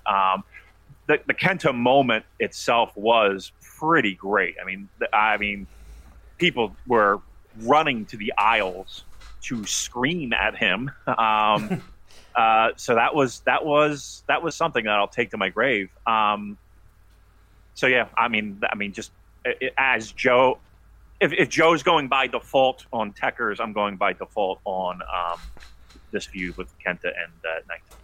Joel, what do you think? I'm tempted to say Hiromu Despi, but it was so short and sort of self-contained with the two matches at the tail end of the year. I'm not sure that I can pick that. Well, there's junior tag matches too.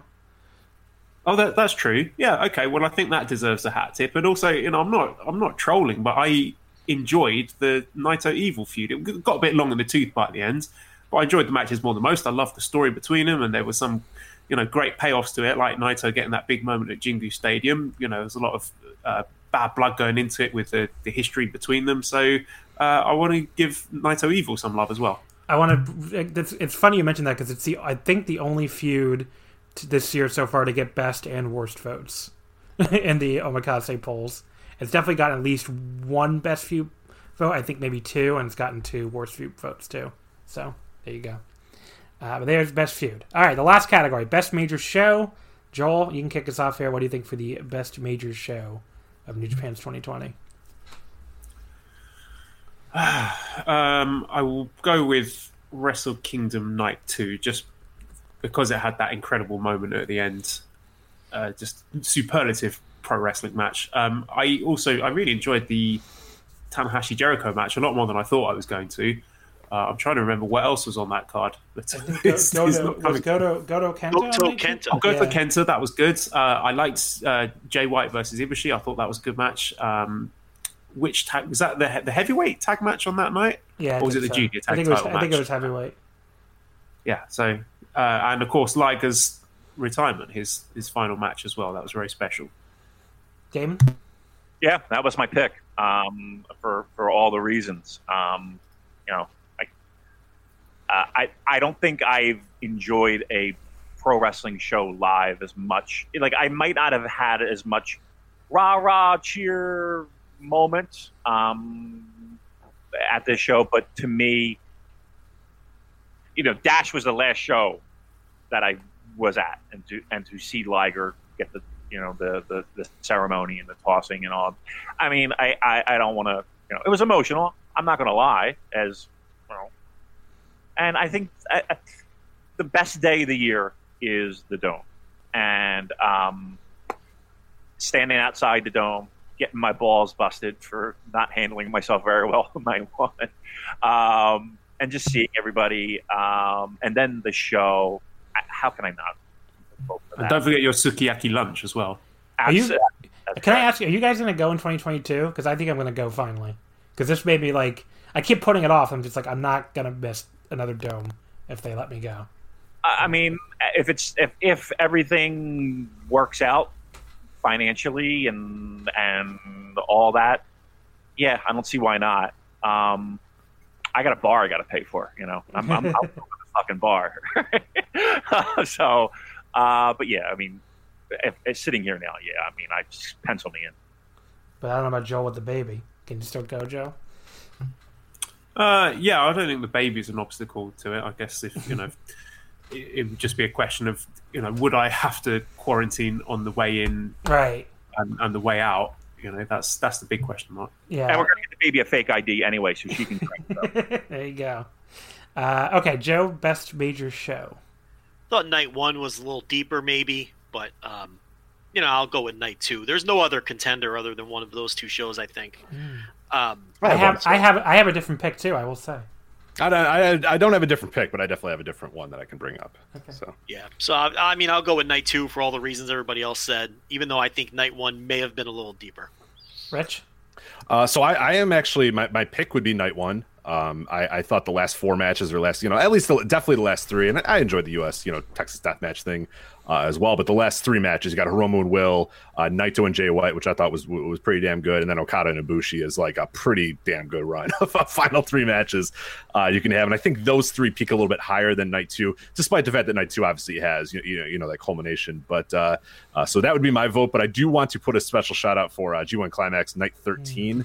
That's when you got Will versus Taichi, you got Ibushi versus Minoru Suzuki, you got Okada versus Shingo, and you also have a really, really good Jeff Cobb versus Ishii match on that night 13 as well. So that to me was the best of the G1 Climax nights. I'm not going to vote for it, but one that I think definitely deserves some consideration at least.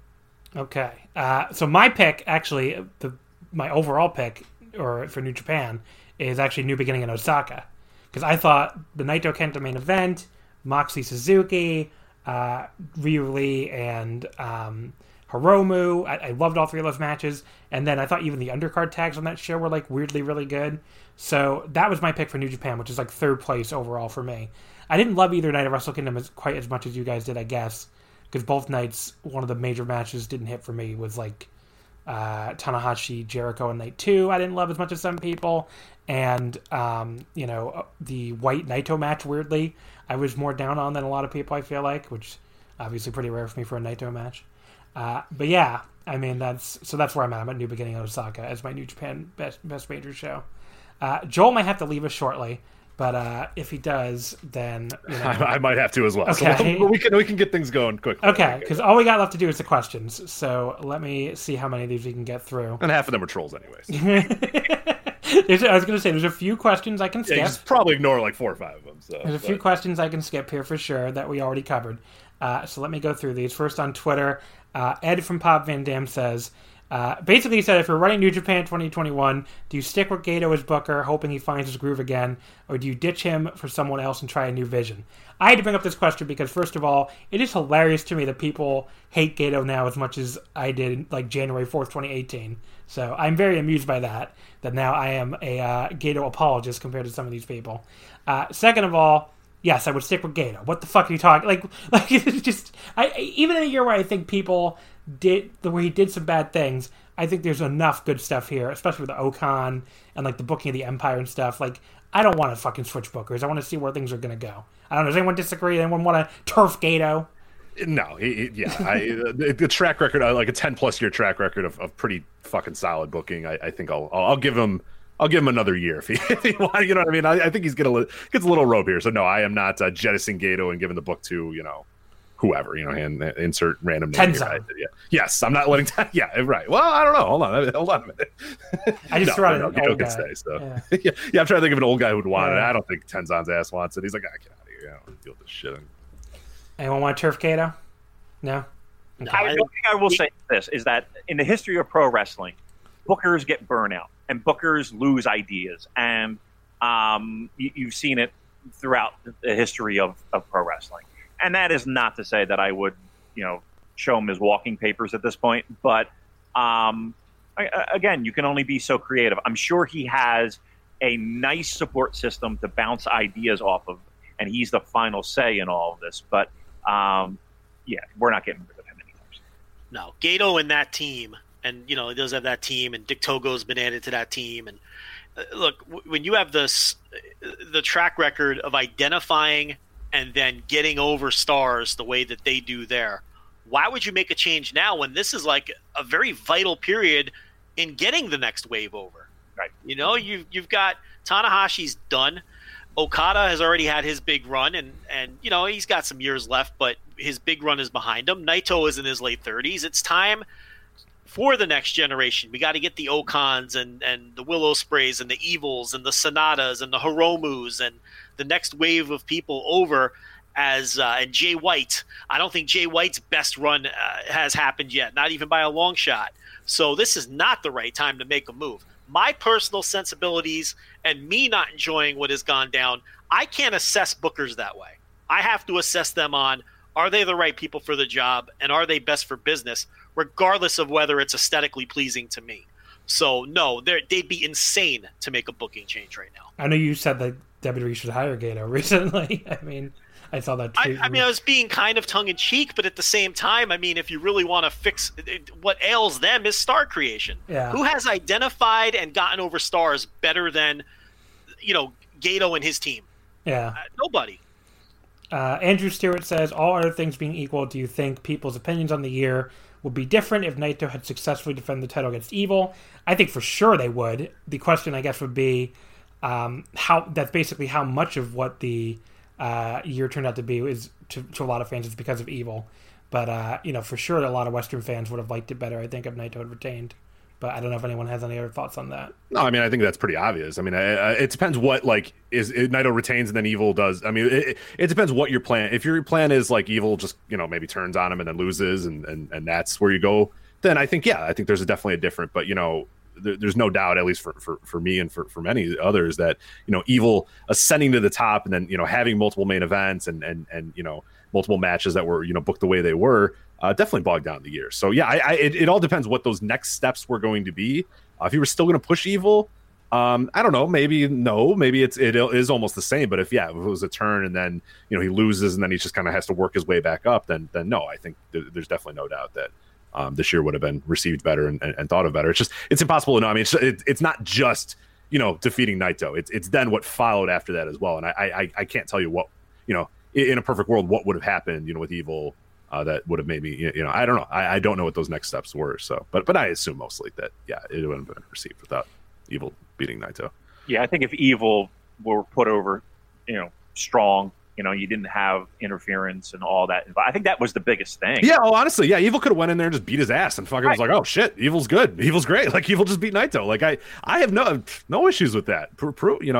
That is a great way to book Evil. Well, I have less issues with that, but I wouldn't say I have no issues with that. It's still Evil at the end of the day, and I think he's very hit or miss for me. But I understand that train of thought for sure.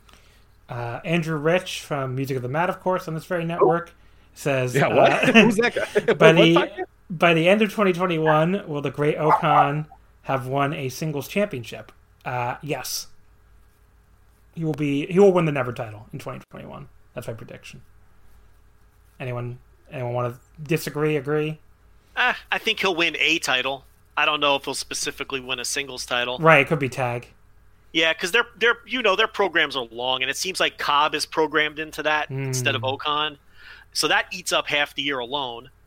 And then, who knows after that? And I don't think Okan is a contender for they're not going to split the big title, and he's obviously not a contender for it yet. So maybe not a singles title, but I could see him winning a title for sure. Yeah, they're just hard to come by. I mean, when you look at like the amount, I mean, in normal years and most years, it's like not a lot of guys, get singles titles in this company. Can I throw it out here? He could win the very prestigious KOPW.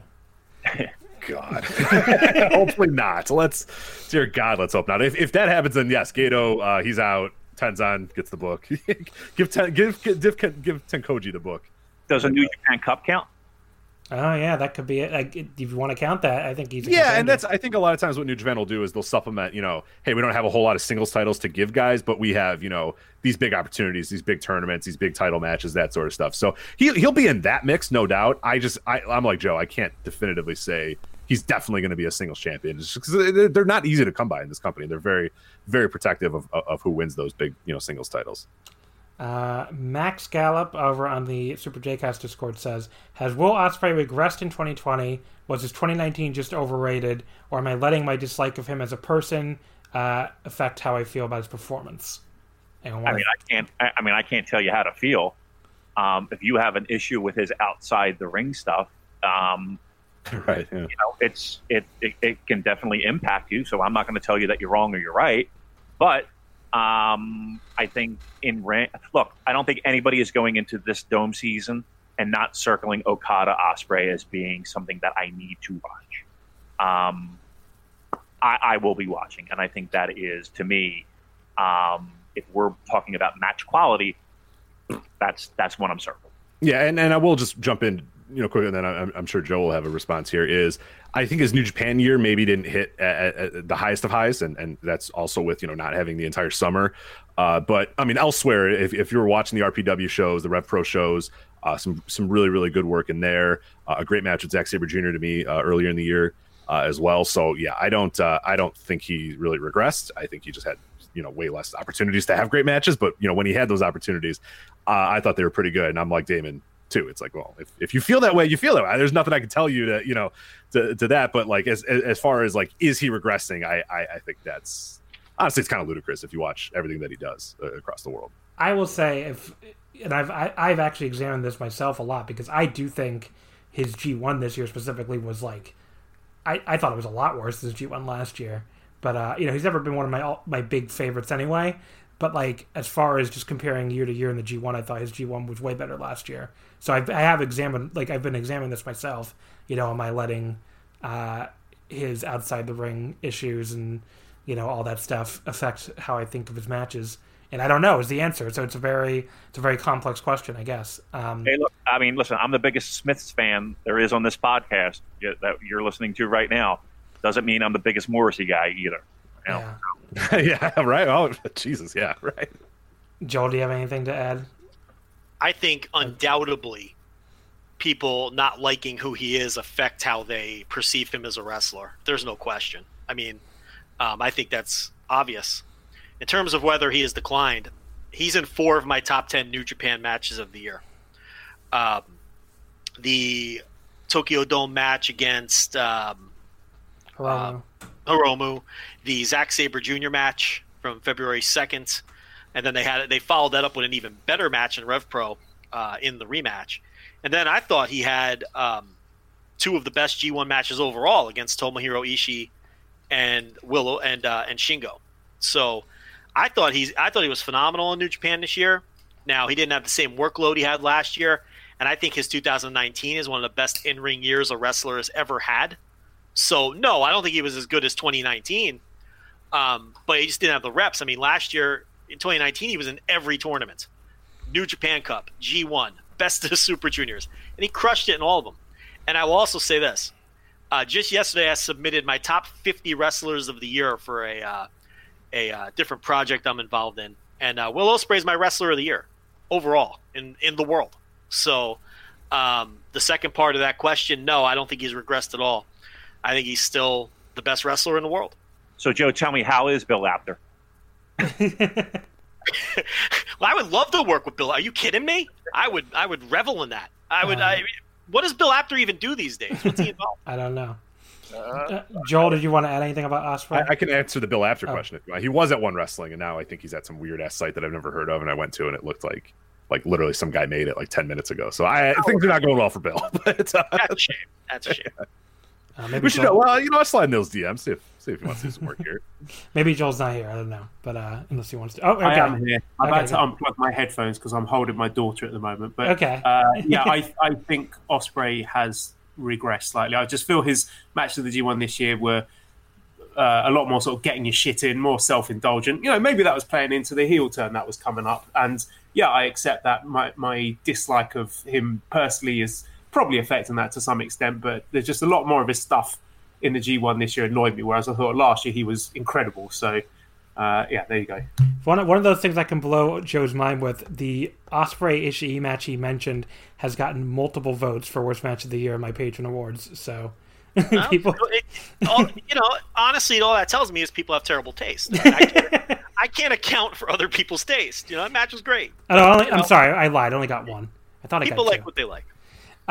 The other thing he mentioned too, that Max on the Discord, which we don't have to all go through, but I just wanted to mention it because I think it's a great point. He said, how great has Suzuki-gun been since the restart? And they have been an awesome unit in 2020. I mean, just like between the Techers, Desperado, Suzuki had a great year. I mean, if I was going to do like unit of the year rankings, they might be my unit of the year, which, wouldn't be the case in past years. So thought they did have a great year. I don't know if anyone wants to add anything on that, but anyway, let me say here about the final questions. Gerard, also a Voice of Wrestling contributor, said, if Shingo is peaking in the booking at never title level, do you think New Japan is leaving money on the table? I think, Joe, you would say yes. Yeah, I don't have a long-winded answer. I think absolutely they can get more out of him, but I don't think they're ever going to choose to. Rich, do you want to add anything? Oh, okay. Rich went mute, so... Sorry, now I was not on mute, and then I thought I was on mute, but no, I'm on mute. Okay. No, I do. I think they are leaving money at the table, but it's kind of a moot point at this. If they do it, they'll do it. But I've seen no evidence so far that they're going to do it. So it's kind of just like, I don't know. Yeah, but no doubt, I think he's capable of it and could be important. But they clearly see him at a certain level, and there's no point in fighting it at this point. That's where he is, and that's fine. Like, I think he could be a great contributor to that division, similar to what Tomohiro Ishii did many years before him, and what some other guys did as well, where they kind of peak at the Never, and that's fine. That I'm okay with that now if that's what it's going to be. Damon, Joel, anything you want to add? I mean, I think the one thing is, you can easily elevate him, warm him up whenever you need to, and then have him be the anchor for that title. So, yeah, I would agree.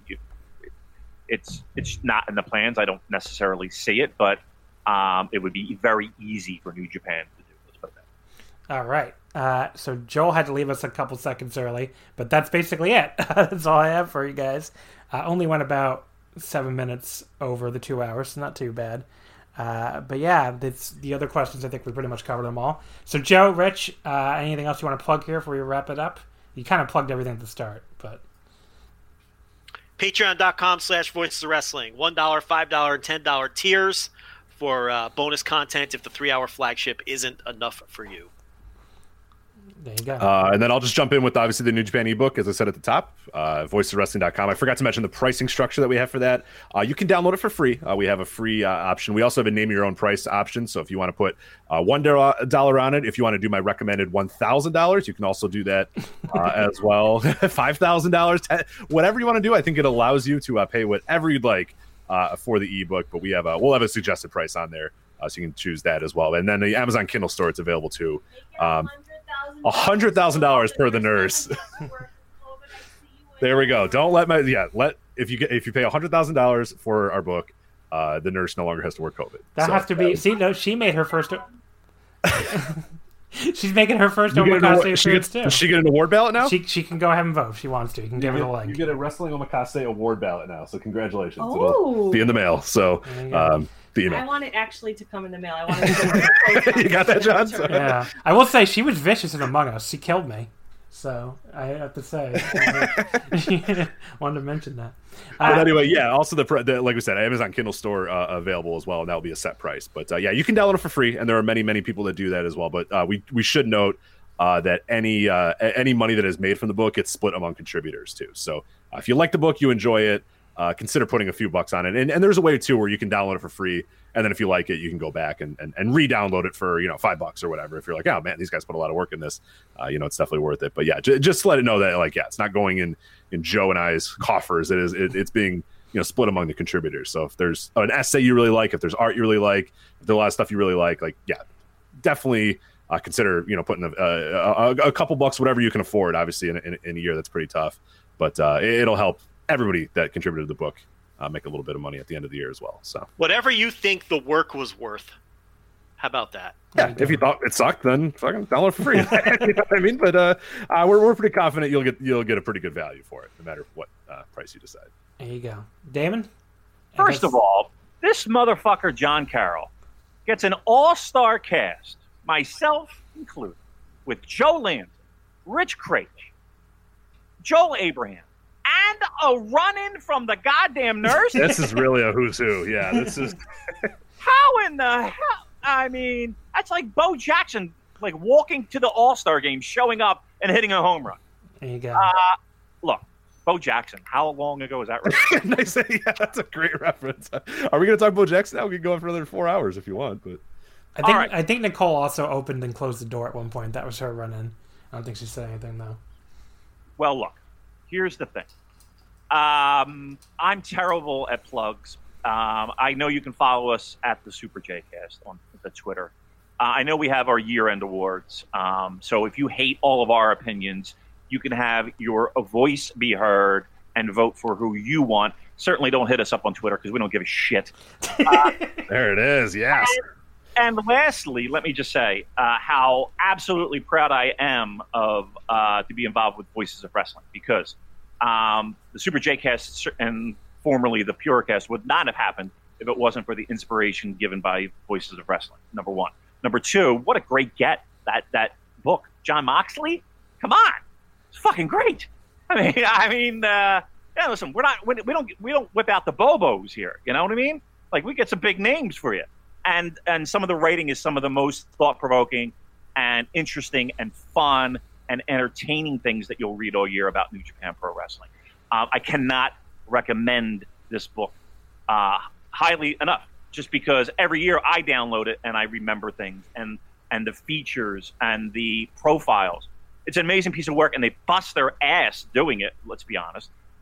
So throw these guys a couple bucks and show your appreciation for the hard work that they do. Again, Super J-Cast is the podcast. You know that already.